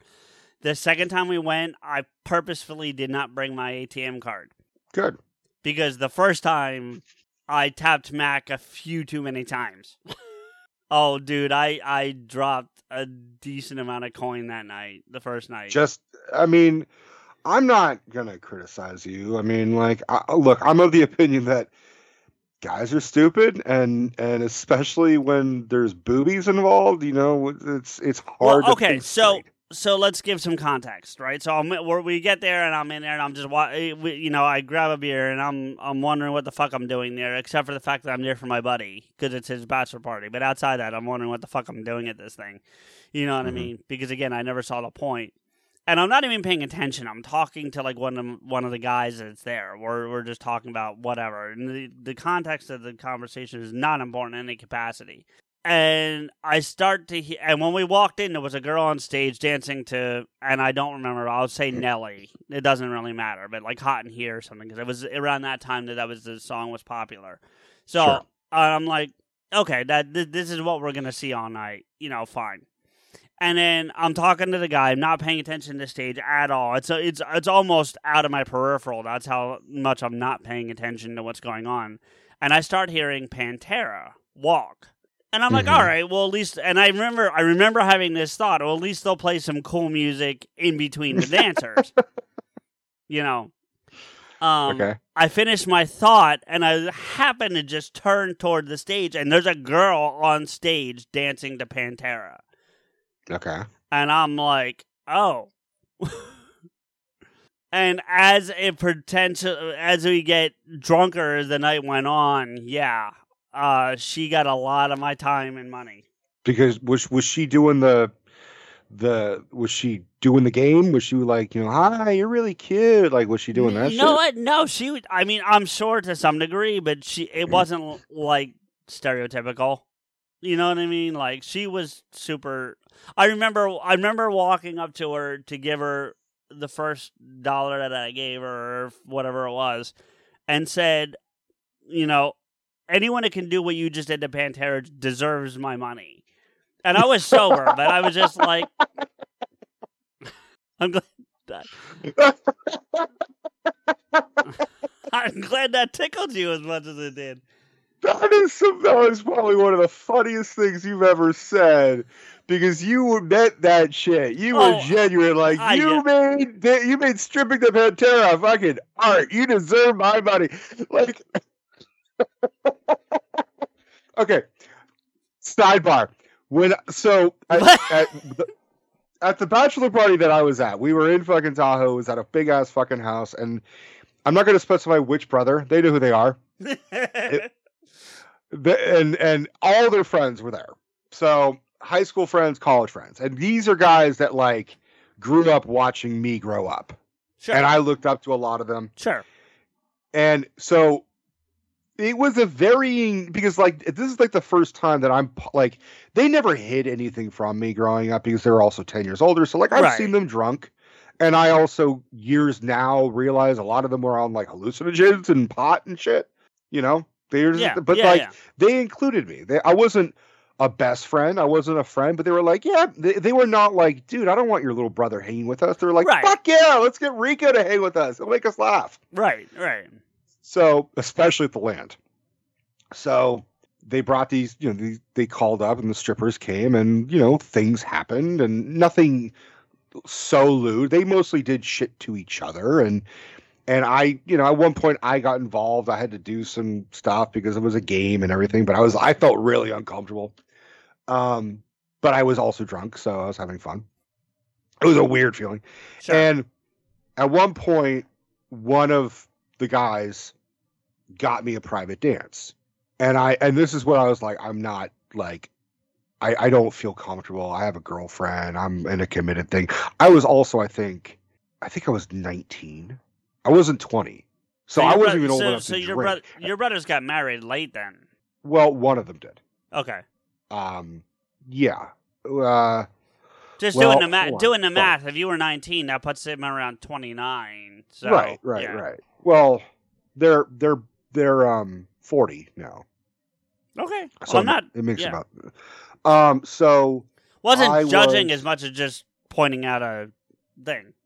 Yeah, I mean, I think 29 to 30 is probably pretty average for some people to get married. Nah, it's usually my mom had me when she was 30. So yeah, I know, but that's more typical to having kids around that age. But like most of the people I know got married between 23 and 27. Some younger, some later, but for the most part, that's the window. So yeah. So I had this fucking stripper in my lap, and she was full on naked, and I didn't put my hands on her. I even if she was like, "You can touch me," I was like, "Nah, I'm good." Right. But I had my fedora, and she took the fedora off and wore it, and I remember for a split second, I'm like, it was reminiscent of what you just said. I was like, all right, I wasn't comfortable with this, but any woman who looks this sexy who wears a fedora, like, I'll give you my money. yeah. I mean, you get to that point, and like she put the sin in Sinatra, is what I'm saying. Like here's the thing, right? You asked if she was working the game, and this is why I don't know for sure, right? Because so they would dance and they would come off stage, and instead of just being backstage until they came out again, they would come down and walk around the floor.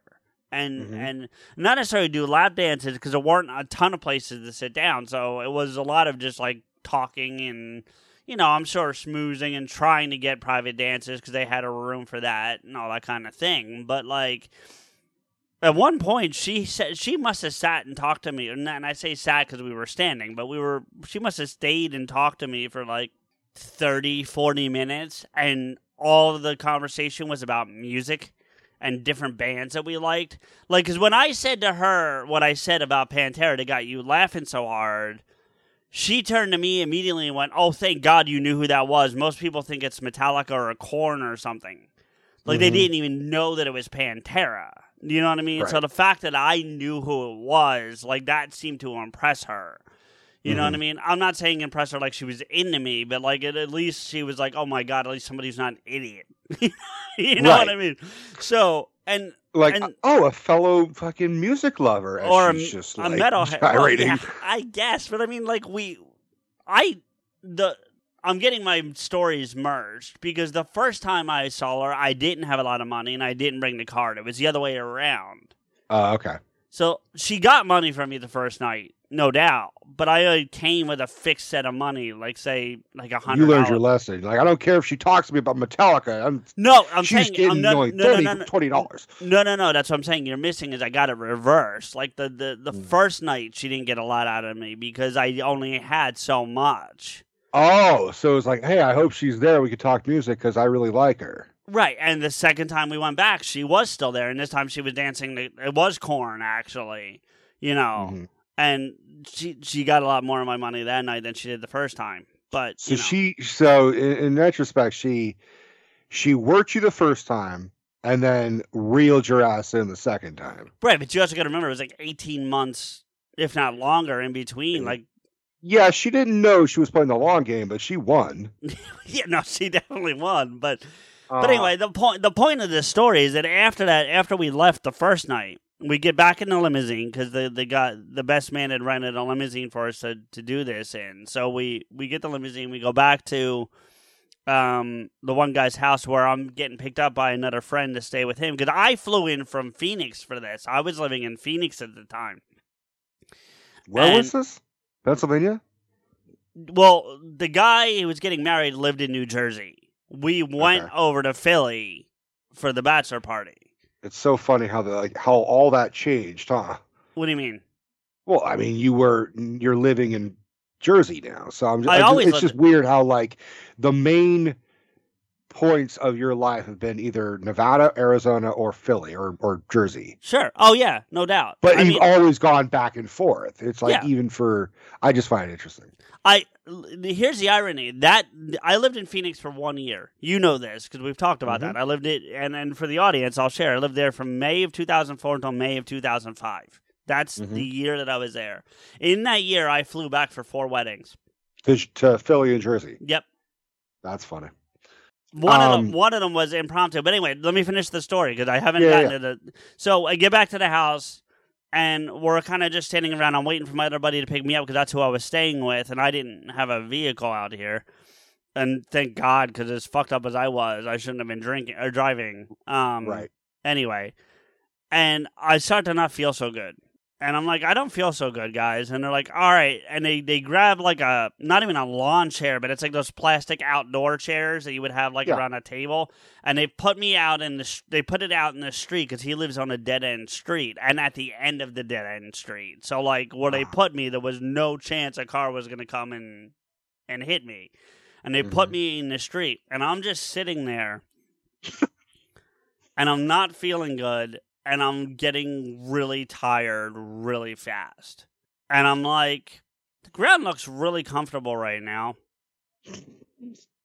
And I just fall forward out of that chair. I didn't even put my hands down to brace myself. I literally went down, just face first into the middle of the street. And I slice up the side of my face. Like, pretty bad. Now, keep in mind... I'm in this wedding that I'm back for. Fuck. So I'm going to have to be in pictures. Yeah. His wife saw me the next morning and was like, if that's not cleared up by Sunday or whatever day it was, I'm going to kill you. How you like skid marked yourself? I fucking had road burn. Like, yeah. Thank God my mom's a nurse. Yeah. So she knew all these like little tricks and shit, and by Sunday it was all. If it wasn't completely gone, it was so unnoticeable that it didn't matter.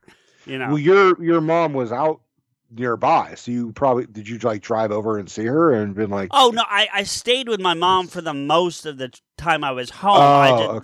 I stayed with my buddy the night of the bachelor party because of. Gotcha. It was going to be some ungodly hour when we got back, you know. So.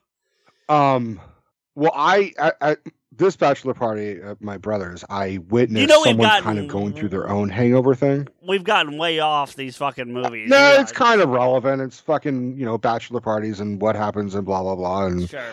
The only difference is that we're like revealing shit. I've told these stories 100 times. I'm not telling anything I haven't told before. Well, I mean, so I witnessed one of those high school buddies of my brother's that like was there. I witnessed him not at all know he was honestly like one of those moments where you're like, I'm concerned. Like I'm not gonna I was concerned to the point I don't want to say his name on this in the story. Sure. And it's kind of fucking funny because he didn't realize I was there until he finally saw it up the day we were all leaving. He's like, hey, Rico. I'm like, what's up, dude? He's just like, when did you get here? I'm like, I've been here, fool. Like, that's how kind of borderline blackout drunk he was. And he kept doing it throughout the day. Like, he was just riding a drunkenness throughout the 3 days we were there. See, there's a difference. Because the first time I went to Vegas was not to meet the family. I had no idea they were there when I went. I was there for my buddy's 21st birthday. And I did get blackout drunk the one night, but as a whole, I stayed at a state of perpetual buzz basically the entire 5 days I was there. I mean, that's a good time. That's where you're like, I'm having fun. I'm enjoying myself. I'm not too sick. Like with breakfast, I had mimosas or Bloody Marys. Right. With lunch, that's what this guy was doing, but he was doing 3 of them. With lunch, I had beers, and with dinner, it was alcohol. And that was how I lived for 5 days. Well, but the difference is this guy was not doing it well, and at one point, when the strippers were there, he had. I don't know if it was the same stripper I had because there was 2, but he was so out of it, he didn't realize that he was touching her. And she stopped him and she said, "Stop it. You do not put your hands on me." And he wasn't like being aggressive. He just wasn't aware of the situation. Right. And this is how I describe how stupid men can be. He clearly doesn't know where the fuck he is. He's drunk and he knows he's having a good time and he's got, a woman in his lap naked. And I think he just was, he was going through different fucking realities. He was going through different dimensions. It was like fucking Doctor Strange was fucking with him and shit. and he touches her and she says, "Stop." And, she wasn't like she needed to get the bouncer to fucking intervene. Because the bouncer was like, "She's got it. She knows she can take care of herself. I'm only here if it gets to the escalation." Right. And she, he did it again. And she said, "If you touch me again, I'm going to slap you. I'm giving you a warning." And he was like, "Okay, well, whatever, man." And she's still grinding. At this point, if I was a stripper, I would have gotten the fuck up and walked away. Like, yeah, this dude's way too far gone. But I think there's that little tactic of like, I've heard of some strippers being like, they kind of go for the really drunk ones because then the person's so drunk they don't realize that they're giving away a 50. Yeah, they think they're giving away a 5. That remind me to caveat that first night story when you're done. Okay, so she warns him. He touches her again, and then she just, says, "Okay, I told you," and then she slaps him in the face. Now this is when, like, all of the guys, all of this dude's friends were just like, "Yeah, hit him again!" Like, that's where, like, and I'm sitting 4 feet away, and I'm watching this because I'm like, I'm really concerned for this guy, and she gets egged on to keep slapping him, so she just starts having fun and smacks the fuck out of him repeatedly. And this dude is just like, "Whoa, boom, oh no, hey, whoa, what's going on? Like, I don't play that way." Like, he doesn't understand that he's getting the shit slapped out of him. Right. So that was a fucking experience to just kind of witness that. But then they were ready to leave. And the other stripper, I remember they were literally getting ready to leave. They were still fucking naked. But they were like, "Okay, so we're going to leave unless you guys pay us more money." Right. And at that point, everyone's like, it was like a house full of fucking frat dudes. They're like, "We don't have no money." But I'm sitting and I'm talking to someone. I'm talking to one of the guys. And I could see one of the stripper is like across the house, but she's in the kitchen. It was one of those big open houses. And she keeps looking in my direction. I'm now aware. I'm like, why the fuck is she looking at me? And I'm telling the person, I'm talking to the person, and I'm like, is she fucking looking at me? Like, what? She looks pissed. She looks like she's looking right at me. And all of a sudden, she marches over to me and takes my glasses in one swell motion. She runs over to me, takes off my glasses, throws them, and then takes her tits and smacks me in the face repeatedly with them. And then just like walked away. And I'm like, what the fuck just happened? It wasn't prompted. I didn't expect it, but what happened, because I went over to the person she was talking to, and I'm like, I'm not going to say his name, but I was like, what the fuck was that? What was that? And the way he said it was, dude, she was like she was like, she thought you were cute. And I'm like, okay, yeah, really? It's like, she was staying there. She was like, I've given everybody a lap dance at this fucking house. Who's that guy? I'm like, oh, that's fucking Rico. He's a little brother. That's Rico. She's like, oh my God, he's so cute. I just want to go over and like do something. And the guy was like, I don't have any money. Like, I have no more money to give you. And she's like, oh, fuck it. Whatever. I'm just going to do it. And so that's what he told me. I don't know if that's true. But that's pretty fucking funny. But I also, at that point, was so uncomfortable seeing naked women because I'm like, you're not my girlfriend. I don't want to do this. Because I'm so into monogamy where I'm like, I don't view monogamy as a type of wood. Like, I know what monogamy is. That was a terrible joke. It's a funny-ass joke. Fuck you. God-awful. No, you're smiling. Fuck you. Because of how dumb it was. No, I use that joke. People find it funny. You're just an asshole. Are they sick? Yes, they're a bunch of Allens, CJ. Okay. Anyway. All right, so there was a caveat. Oh God, yeah. How well do you know the song "Walk" by Pantera? Like, how well do you know it? Not at all. Okay, so the chorus for it is respect, walk. What do you say? And then they repeat it again, right? So, but there's those hits: respect, walk, right, and then go on and on. There's a group. The same girl I was telling you about, is out much later in the night dancing to that again. The shape of the stage, ironically, is kind of phallic because it goes up against a wall, comes out, and rounds off at the end and goes back. Right. Mm-hmm. There's a group of like 10 of us. No one I know. No one from my group at this point. These are just random dudes that are out at the strip club to do whatever. We're all sitting in chairs at the end of this stage, and on the respect and the walk, there are balls of money just flying at the stage on every one of those hits for the entire song. I must have spent like $10 in that song alone.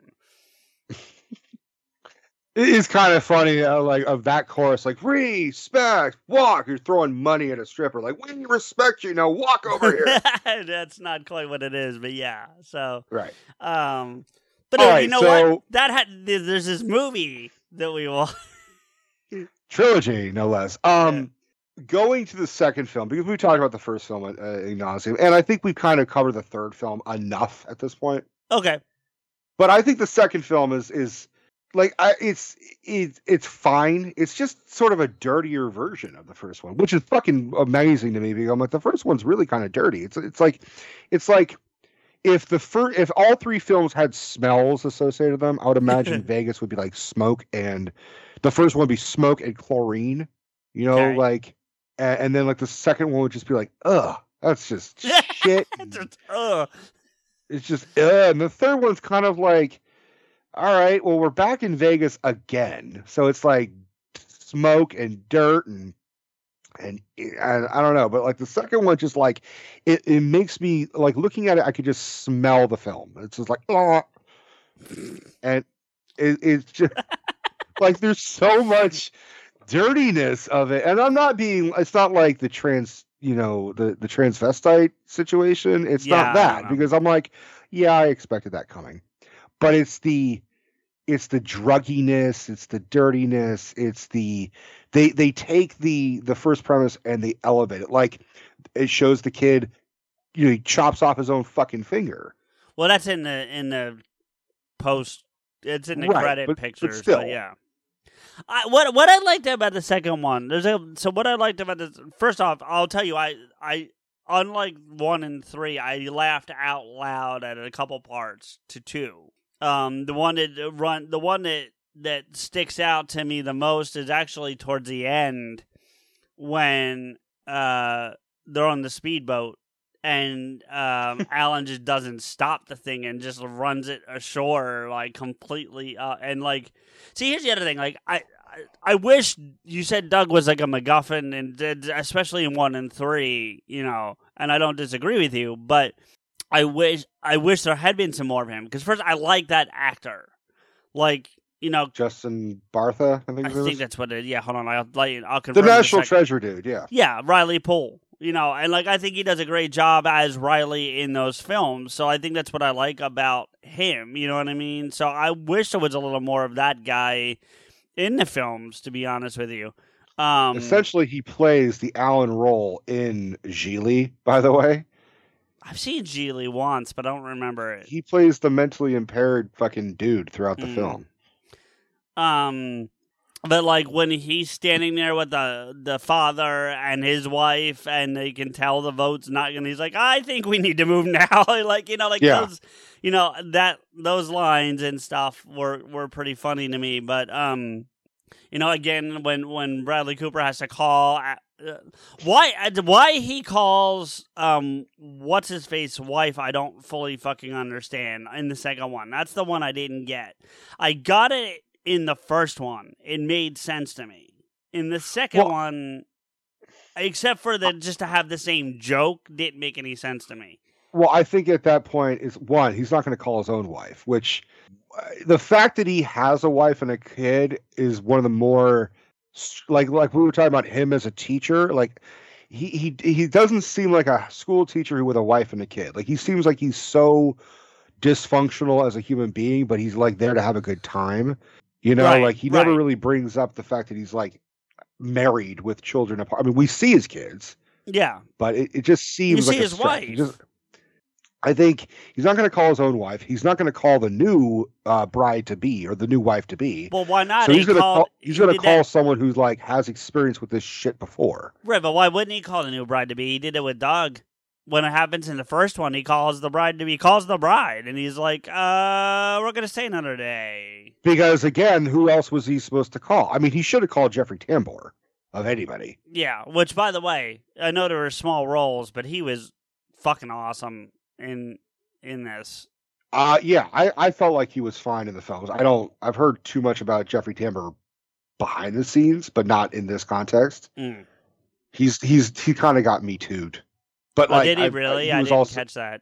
Yeah, he got. I think they canceled the show Transparent because he was like. Oh, was that him? I thought it was somebody else, but you might be right. No, that's Jeffrey Tambor. Okay. No, I know he was in it, but I thought it was someone else from the show. Is what I mean. Like. Yeah. No. I'm 99% sure it was him. I think he said he did more than just a couple comments. Let's put it that way. Okay. Well. That being said, yeah, I thought it was funny. It was absolutely believable that he was the father of Galifianakis. Oh, yeah. If he was unavailable, ironically enough, I could see John Goodman playing the father. Yeah, I could have seen that. Yeah, I'm with you there. Do you know who they, if John Goodman was unavailable, do you know who they wanted to play Marshall? No. RDJ. Okay. I could totally see it. Yeah. Man. Yeah. I had to think for a second, but yeah, I could see it. I could see RDJ. The line, like, I liked John Goodman's like menacing delivery and his sort of like his nonchalantness of delivering lines where he's like, I'm killing Dougs this week. Yes. Can you imagine Downey saying that? Yep. Like that long, drawled out way of Downey speaking. Did you see who it was besides RDJ? It was like Brad Pitt or something. Sean Penn. I could also see that. Yep. I don't think Sean Penn would have been funny. No. He would have taken that menace to a whole new level. Right. Whereas Goodman can be menacing, but also really fucking funny. Same with Downey. Which brings me, I'm not gonna lie, man. I'm a little disappointed you didn't watch Due Date. Like, I know you're exhausted. I know you did. You watched these 3 films. You get all the credit, but like, I think Due Date's one of those movies where I'm like, I thought you would have wanted to see it just because it's Downey. But I find it funny. Like, Steph gives me shit for liking this movie, but it's the, like, I think we are all Robert Downey Jr.'s character if we had to sit with Zach Galifianakis' character. Yeah. Because the premise is that he's on a business trip and his wife, played by Michelle Monaghan, is about to have their first child. So he's trying to fly from wherever the fuck he is in Atlanta or wherever. Oh, wait a minute. I think I have seen this. I've seen parts of this. Okay. Yeah. And so, I mean, Downey's funny, but in comparison, he's the straight guy. Like, he's definitely the straight guy, but he also is, he has a lot of great sarcastic lines throughout the film. Like, the first introduction of the 2 characters is they bump into each other at the airport because he's in his car and he opens his door to go out of the car, and Zach Galifianakis' character's friend who's dropping him off at the airport, slams and knocks off the door. And so they kind of go out and look at and assess the damages while the drivers argue. And he says, and Galifianakis says, well, my daddy always says it's all uphill from here. He's like, that's actually incorrect. Like, no. See, my daddy said that. I'm like, yeah, I know he said that, but I'm telling you that it's all downhill. Like, it's easier to go downhill once you're uphill. So your dad didn't know what the fuck he was talking about. And Galifianakis just doesn't he's like, yeah, but my daddy said this, and he's also like he said everybody wants to be uphill. I'm like, yeah, but your dad doesn't know what the fuck he's talking about. And then you find out that Galifianakis's character's dad died. That's why he was in where he was, and he's carrying around a coffee can of ashes. And hijinks ensue where they can't get on the flight, and so now Downey's on the no-fly list. And so, reluctantly, he goes driving across country with Galifianakis, who has his little dog, a little Frenchie. And, it's Planes, Trains, and Automobiles meets The Hangover. It's one of those situational comedies, road trip comedies. And he's desperately trying to get to L.A. to see, his kid, who's about to be born. And he lives life very structured. It's very, it's a planned C-section. It's blah, blah, blah. That type of thing. Nice. And there's a portion that's really fucking funny where they get in a car accident because Ethan falls asleep at the wheel. And so Downey's all beat the fuck up with a broken arm and everything. And he has his friend pick him up. And his friend is played by Jamie Foxx. And he sits them down at their house, and they're having conversation, and they're drinking coffee, and Downey sips the coffee. He's like, this is fucking horrendous. What is this? He's like, well, I ran out of my coffee, so I just put in the coffee that you guys brought. So they're drinking the dude's father's ashes, and Galifianakis spits out and starts choking from the father coffee. And in order to clear his throat, he takes another sip of the Oh, jeez. And then they have this like conversation later. He's like, at least he spent years enjoying coffee, and then in the end he was enjoyed as coffee. At least he went down pretty good. And Downey's like, yeah, not bad, robust, bold, flavorful.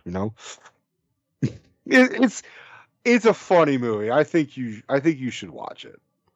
I'm looking at some stuff in the first one, but it's relative to all three of them anyway. Do you want to hear some? And you might have seen some of these, but do you want to hear some people that were considered for some of these roles?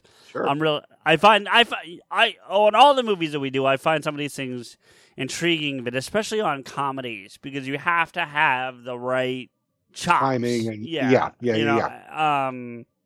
So like Paul Rudd actually turned down the role of Phil. Of Phil? Yeah. He could have done that. I think he'd be better as Stu. It's really funny because, like, he's kind of like if you took Bradley Cooper and took away the muscles. A little bit, yeah. Yeah, like they could be brothers. I could see it. Oh yeah, I think he could also have done Stu personally. He definitely could have done Stu. He could have done Stu in his fucking sleep. Apparently. Giggity. Yeah, other people that were considered for the role but didn't. I don't know if they were actually offered the role. One of these I don't agree with at all. But Josh Lucas was one. Okay. Vince Vaughn. He could have done Phil. He could have done Phil. He could have done Phil. I also, bear with me. Yeah. He could have done Alan. Because I'm seeing a lot of random Vince Vaughn movies where he went full on drama and like against his, your money, baby. I'm seeing movies randomly early and mid in his career where he wasn't doing the frat guy shit. But how would that be Alan? I'm saying because Alan is such a weird character. I'm saying I can almost imagine Vince Vaughn being like, I want to be the weirdo. Oh, okay. Well, yeah, I could see that. Josh Hartnett. I could see Josh Hartnett as either Phil or Doug. Yeah, I think he's more of a Doug than a Phil, personally. The funny thing is that he is Slevin in Lucky Number Slevin, and it's sort of identical in the sense that a lot of like he's just thrust into craziness and he has to deal with it. The difference is it's more mobsters. Right. And then Ethan Embry. I don't know enough about Ethan Embry to fucking have an opinion of it. I do, and I think he'd be better at... Honestly, he would have been better as Alan, honestly. Okay. Yeah. Now, for Stu, a couple people that were considered, but I don't know if they were ever offered, it does not say. Breckin Meyer. Oh, for sure. For sure, yeah. I agree with you there. Will Ferrell, he could have done it. I would have hated it, but he could have done it. Stu, yes. He's definitely not a Phil. He's either an Alan or he's a Stu. Or he's a Stu. Yeah, agreed. And then Seth Rogen. And I don't see him as Stu? Yeah, I don't see him as Stu. I see him as Alan. That's another Alan for sure. That's another Alan role for sure. I'm trying to see and Jeremy Piven turned down the role of Stu. I actually can see Jeremy Piven in the Hangover franchise. Yeah, I could have seen that. For any of the three leads, I actually have I've seen Piven act, and I think he could have played all three roles really naturally. I don't see him as Phil. I'll give you Stu, Doug, or Alan. But Phil is very reminiscent. Like Ari Gold from Entourage is Phil, but explosive. Okay. Like Ari Gold is, in the same sense, he's deceitful. He's good looking. He's in a lot of shape.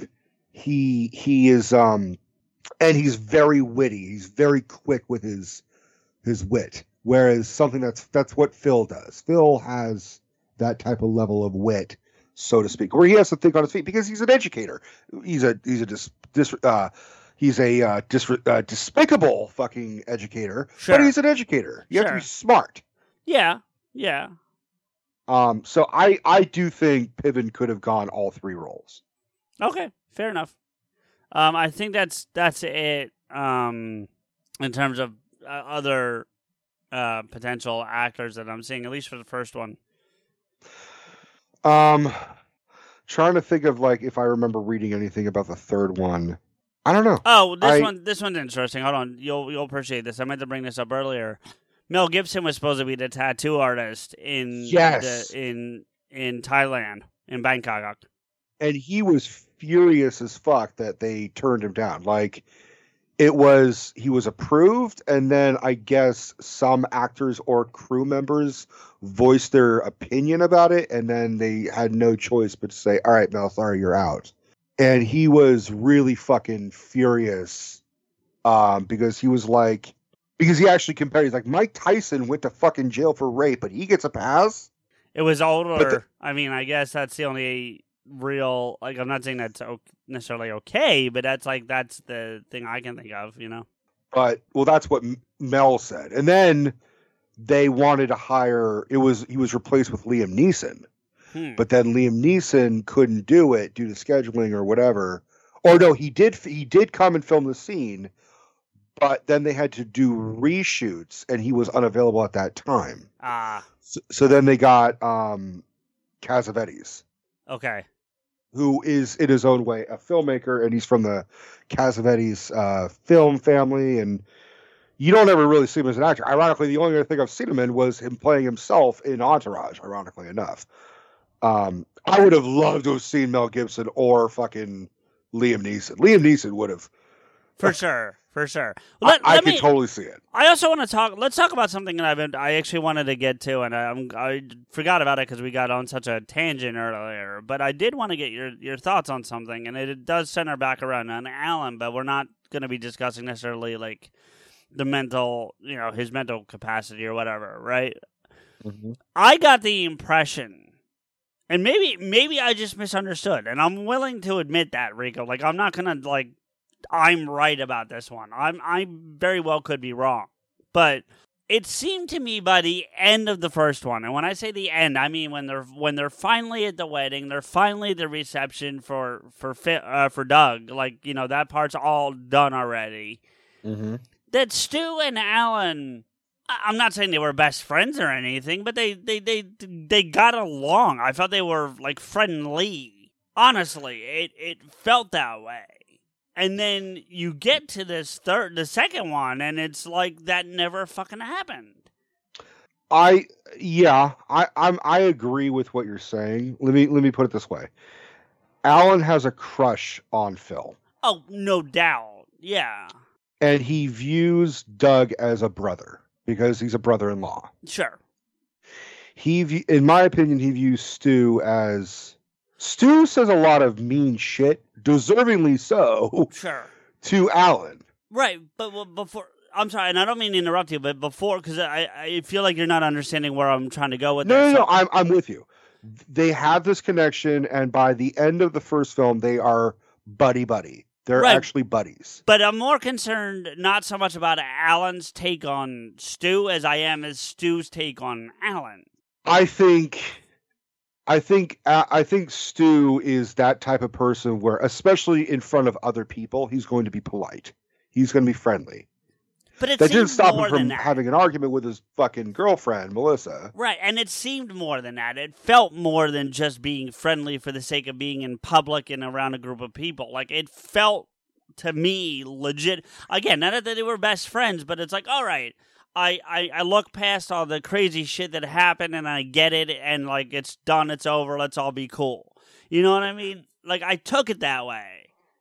I would agree. Let me fuel your theory, okay? Your feelings. Yeah. His resentment that he feels in the second film, while justified, of like, I don't want him to come to my fucking wedding, would have made more sense for the third film, where he's like, I want nothing to do with Alan because this is the second time. Right.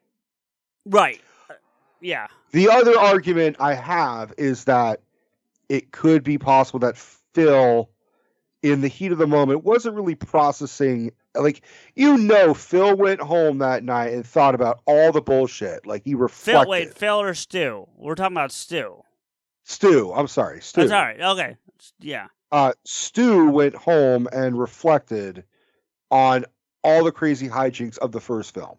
And I think he was like, you know what? Fuck that guy. I mean, yeah, seriously? That's possible. Yeah. I mean, that's possible, but here's the problem. You say this to me all the time.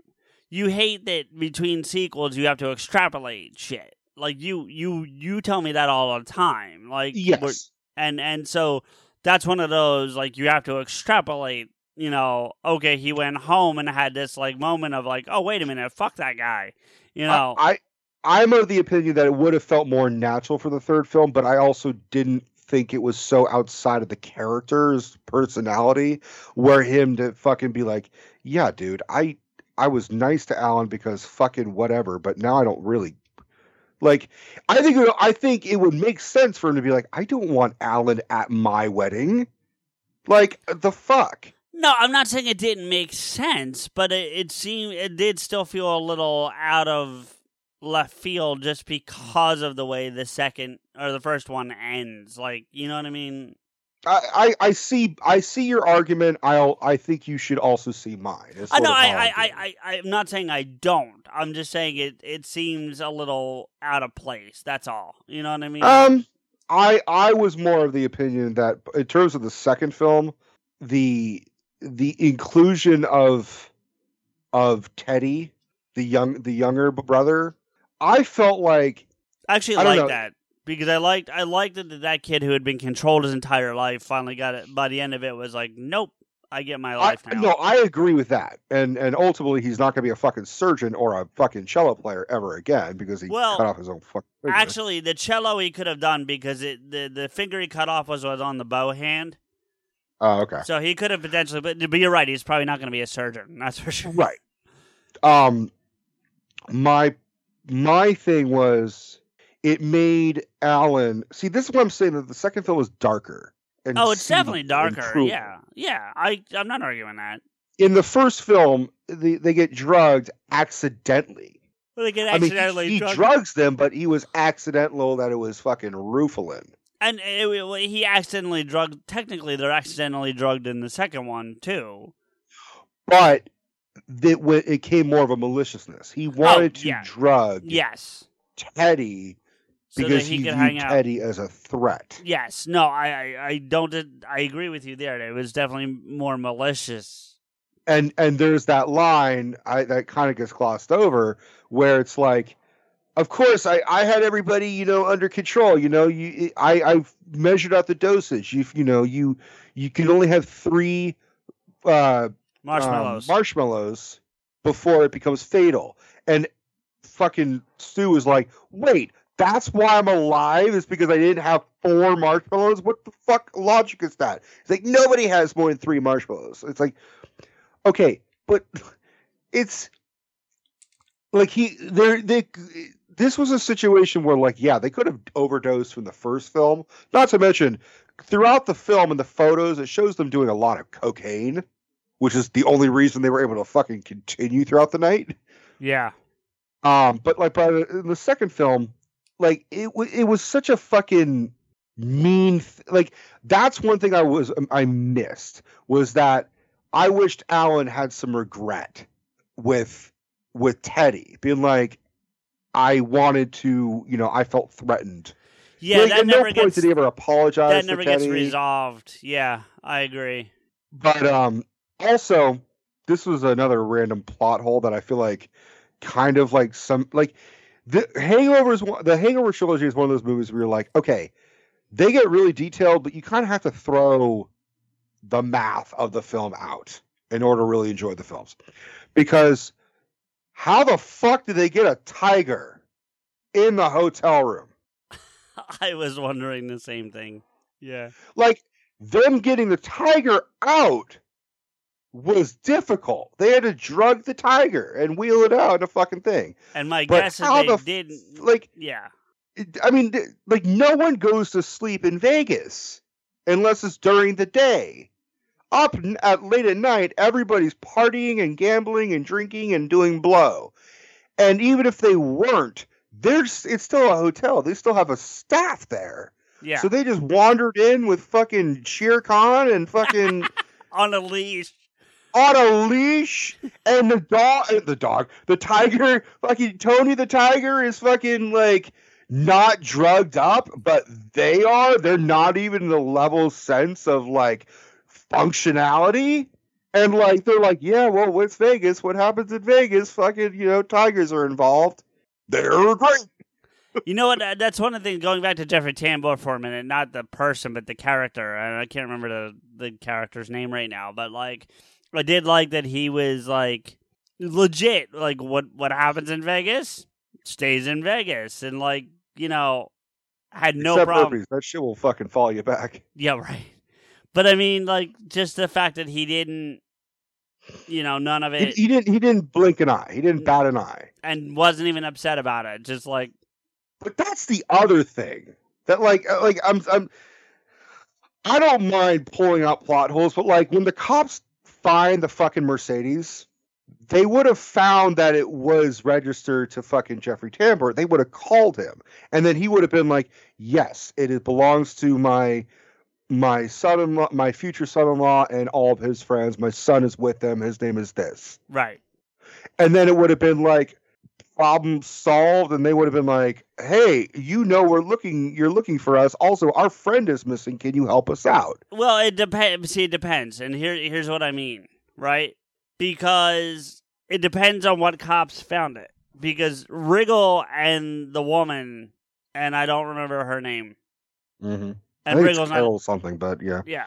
They had their cop car stolen by these guys.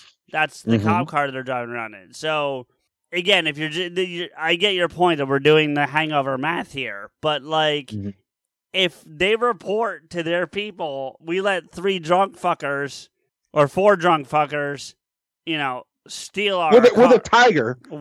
No, I think they stole the car first and then got the tiger, is what I think the sequence of events. But right. Regardless, we let these 4 fuckers steal our cop car.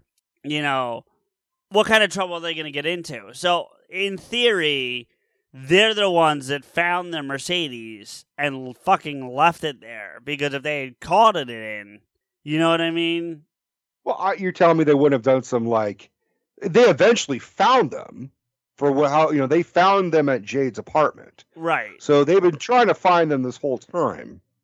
But they were searching for the cop car, not the Mercedes. That's true. But look, we're talking about a fucking franchise. What also is like, you're telling me fucking Doug had enough strength to throw a fucking mattress off a roof and throw a mattress? I didn't take it as much as he just flipped it and then gravity did the rest. Like I didn't take it as like he like hulked it over the edge of the let's say he's just like unnaturally strong. Like he's got the strength of a national treasure. I can lift. I have a queen size mattress. Let's say it's a queen size mattress for the sake of the discussion, right? It's probably king, but let's just say it's queen. I can lift my mattress into a standing position and flip it over by myself. I mean, I can do that, and I'm not that strong. That's what I'm saying. I don't think he like hulked out and threw it. Like I know they use the term "threw it off the roof," but I don't think he literally like picked it up and threw it like a frisbee or. Okay. I think he just flipped it over the edge and it. I'll give you that. But then, like, it shows the hotel staff looking at it and removing it from the statue. Right. No one checked the roof. Also, no one went on the roof ever for just 2 days. I mean, that's that's possible if everything's working with the air conditioning and everything, because that's where all that shit was. So that part's feasible. But the fact that like one of the revelation moments at the end when they figure out where Doug has been for 2 days is that. Oh, windows in Vegas can't be opened. Well, the staff would have known that. So, yes, to that point, they would have been like, the only place this could have come from is the roof. The roof. So, yes, the staff should have been up there, but... That's what I'm saying. It's like, once you start thinking about the logical aspects, it's just... You're like, God damn! You're the only argument you can make is like, wow, people just don't give a fuck in Vegas. And to prove that theory, when they were filming this movie, like they were filming amongst like Vegas like people. Like I read this, yeah, I saw this. Residents and everything, and no one batted a fucking eye. Yeah, like everyone was like bloodied up and beat to shit, and they're just like, yep, it's Vegas. Yeah. Well, I've done. What do you want to call it? The walk of shame the day after in Vegas. I've witnessed it, firsthand. The only walk of shame I've done in Vegas is walking through the airport. I thought you'd never been. I've never been to Vegas. I've been in the Vegas airport when we had a transfer. Oh. No. When I say walk of shame, I mean like you've been. It was a walk of shame. I was walking around. I felt shameful. Oh, no. I mean... I know what you mean. I'm trying to tell you that, like, I was also captivated by the fact it was the only airport I've ever seen where there was that section where you could smoke inside, but it was like this sealed box with suction fans and everything that, like, was sucking all the smoke while everyone's gambling, and it was like a 30 by 30 fucking box. Like, I felt like I was a fucking guinea pig.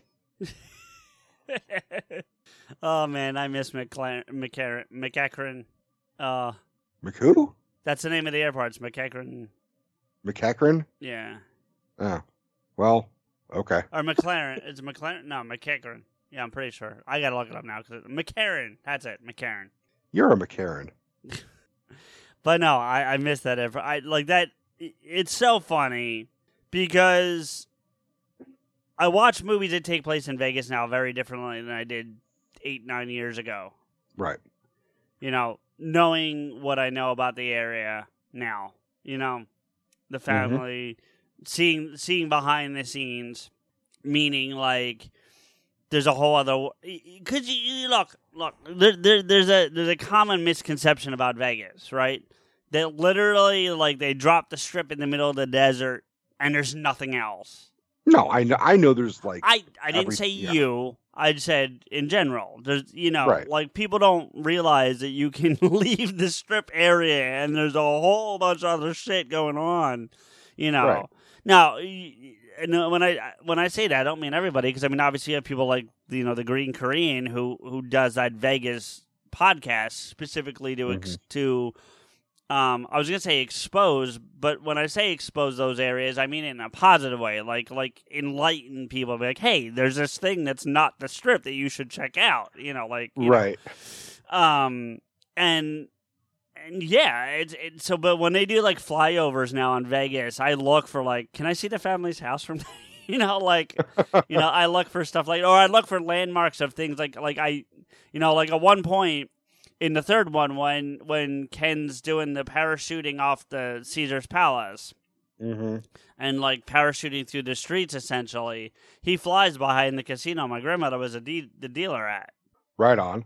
So like and to me that although she's gone now, it's a positive memory. Like I see that and I'm like, oh, it's Grandma's casino, what I mean? And I laugh about it, or it brings a smile to my face of like, oh, that kind of thing, So I like movies that when they feature Vegas, they do it correctly for the sake of the story. Like there was the remake of that horror vampire film Fright Night. Okay, I told you about. I know of it. Yeah. Well, the remake is actually set in Vegas. Okay. And it kind of for the sake of the story wise, I mean, this was also one of the first times I saw a movie set in Vegas where it showed outside the Strip. To your point, it showed suburban, Vegas, and there was like the whole cover for Jerry the Vampire was that he sleeps all day because he works on the Strip at night. Makes sense. I was like, that's because like your first thought is, how the fuck are you going to sneak a goddamn vampire in Vegas? Yeah. And then you're like, oh, all right. That actually makes a lot of fucking sense. I'm into it. By the way, can I just say completely not related, well, pretty much not related, that whenever you, especially you for some reason, and it's not a negative thing, but like whenever you say Jerry, you specifically, I start immediately thinking of the joke that Robin Williams tells about Jerry Christ, the brother of Jesus. It's really fucking funny because I have this weird fascination with the name Jerry because I view like I don't even do it. I'm not even aware that I'm doing it, but like I'm playing games or I'm talking about someone and the person could be like I'll when I'm playing like Valhalla, like I'll crack fun. Sure. So I'm running over and I'm like killing guys, and there's a feature you just pick up their weapon they dropped and you throw it at a character and kill them with. Right. And I'm like, hey Jerry, you dropped this. Let me throw it back to you. Here, catch this, Jerry. And I just use the name Jerry, and it's just because Jerry's a fucking funny name to me. Fair enough. And then.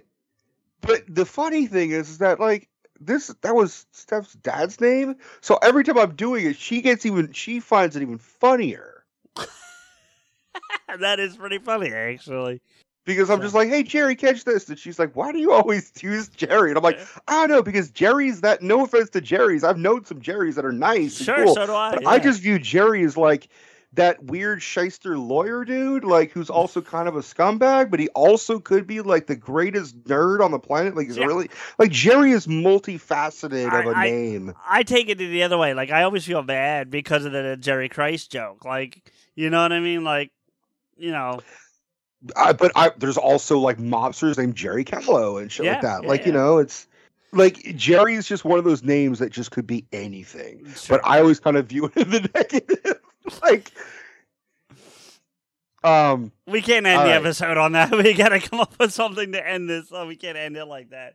I thought I'm surprised we kept going. Like, I thought we were gonna end with the fucking like Tony the Tiger bit. You know what it is. What we didn't mention is, I still think one of the most iconic scenes of the first movie and overall the franchise on a whole, is Mike Tyson doing. In the Air Tonight. What? The drum part from In the Air Tonight. Yes, dude. Yeah.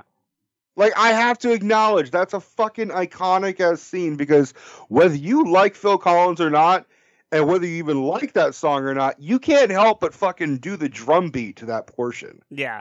Yeah. I like Phil Collins and that song, but I get your point. Yeah. Yeah. So. Say goodnight, Jerry. Good night, Jerry. CJ here with a few thank yous to let you know how you can get in touch with and follow the show and us. Listen to us on the Apple Podcast app, Spotify, Stitcher, or anywhere else you find your podcast. Please don't forget to rate and comment. If you want to agree with or yell at us, you can do it live. That's right, Rico and I put ourselves on a weekly live stream called Getting Vocal with Pod Askew every Friday from 8 to 10 p.m. Eastern, 5 to 7 p.m. Pacific at getvocal.com/podaskew. That's www.getvokl.com/podaskew, where we discuss various topics from past and present shows and even sometimes play games. If you can't or don't want to join us live, you can follow Rico, me, and the show on Twitter.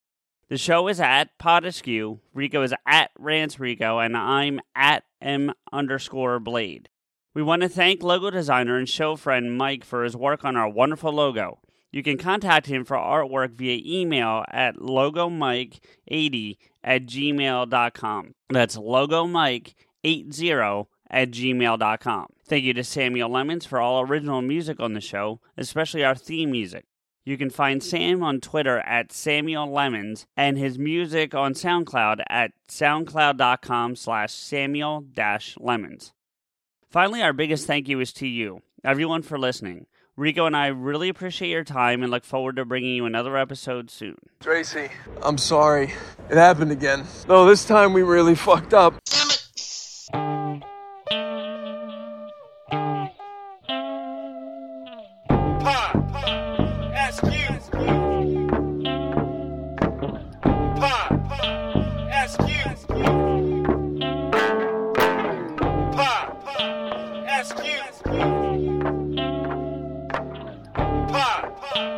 Ask you.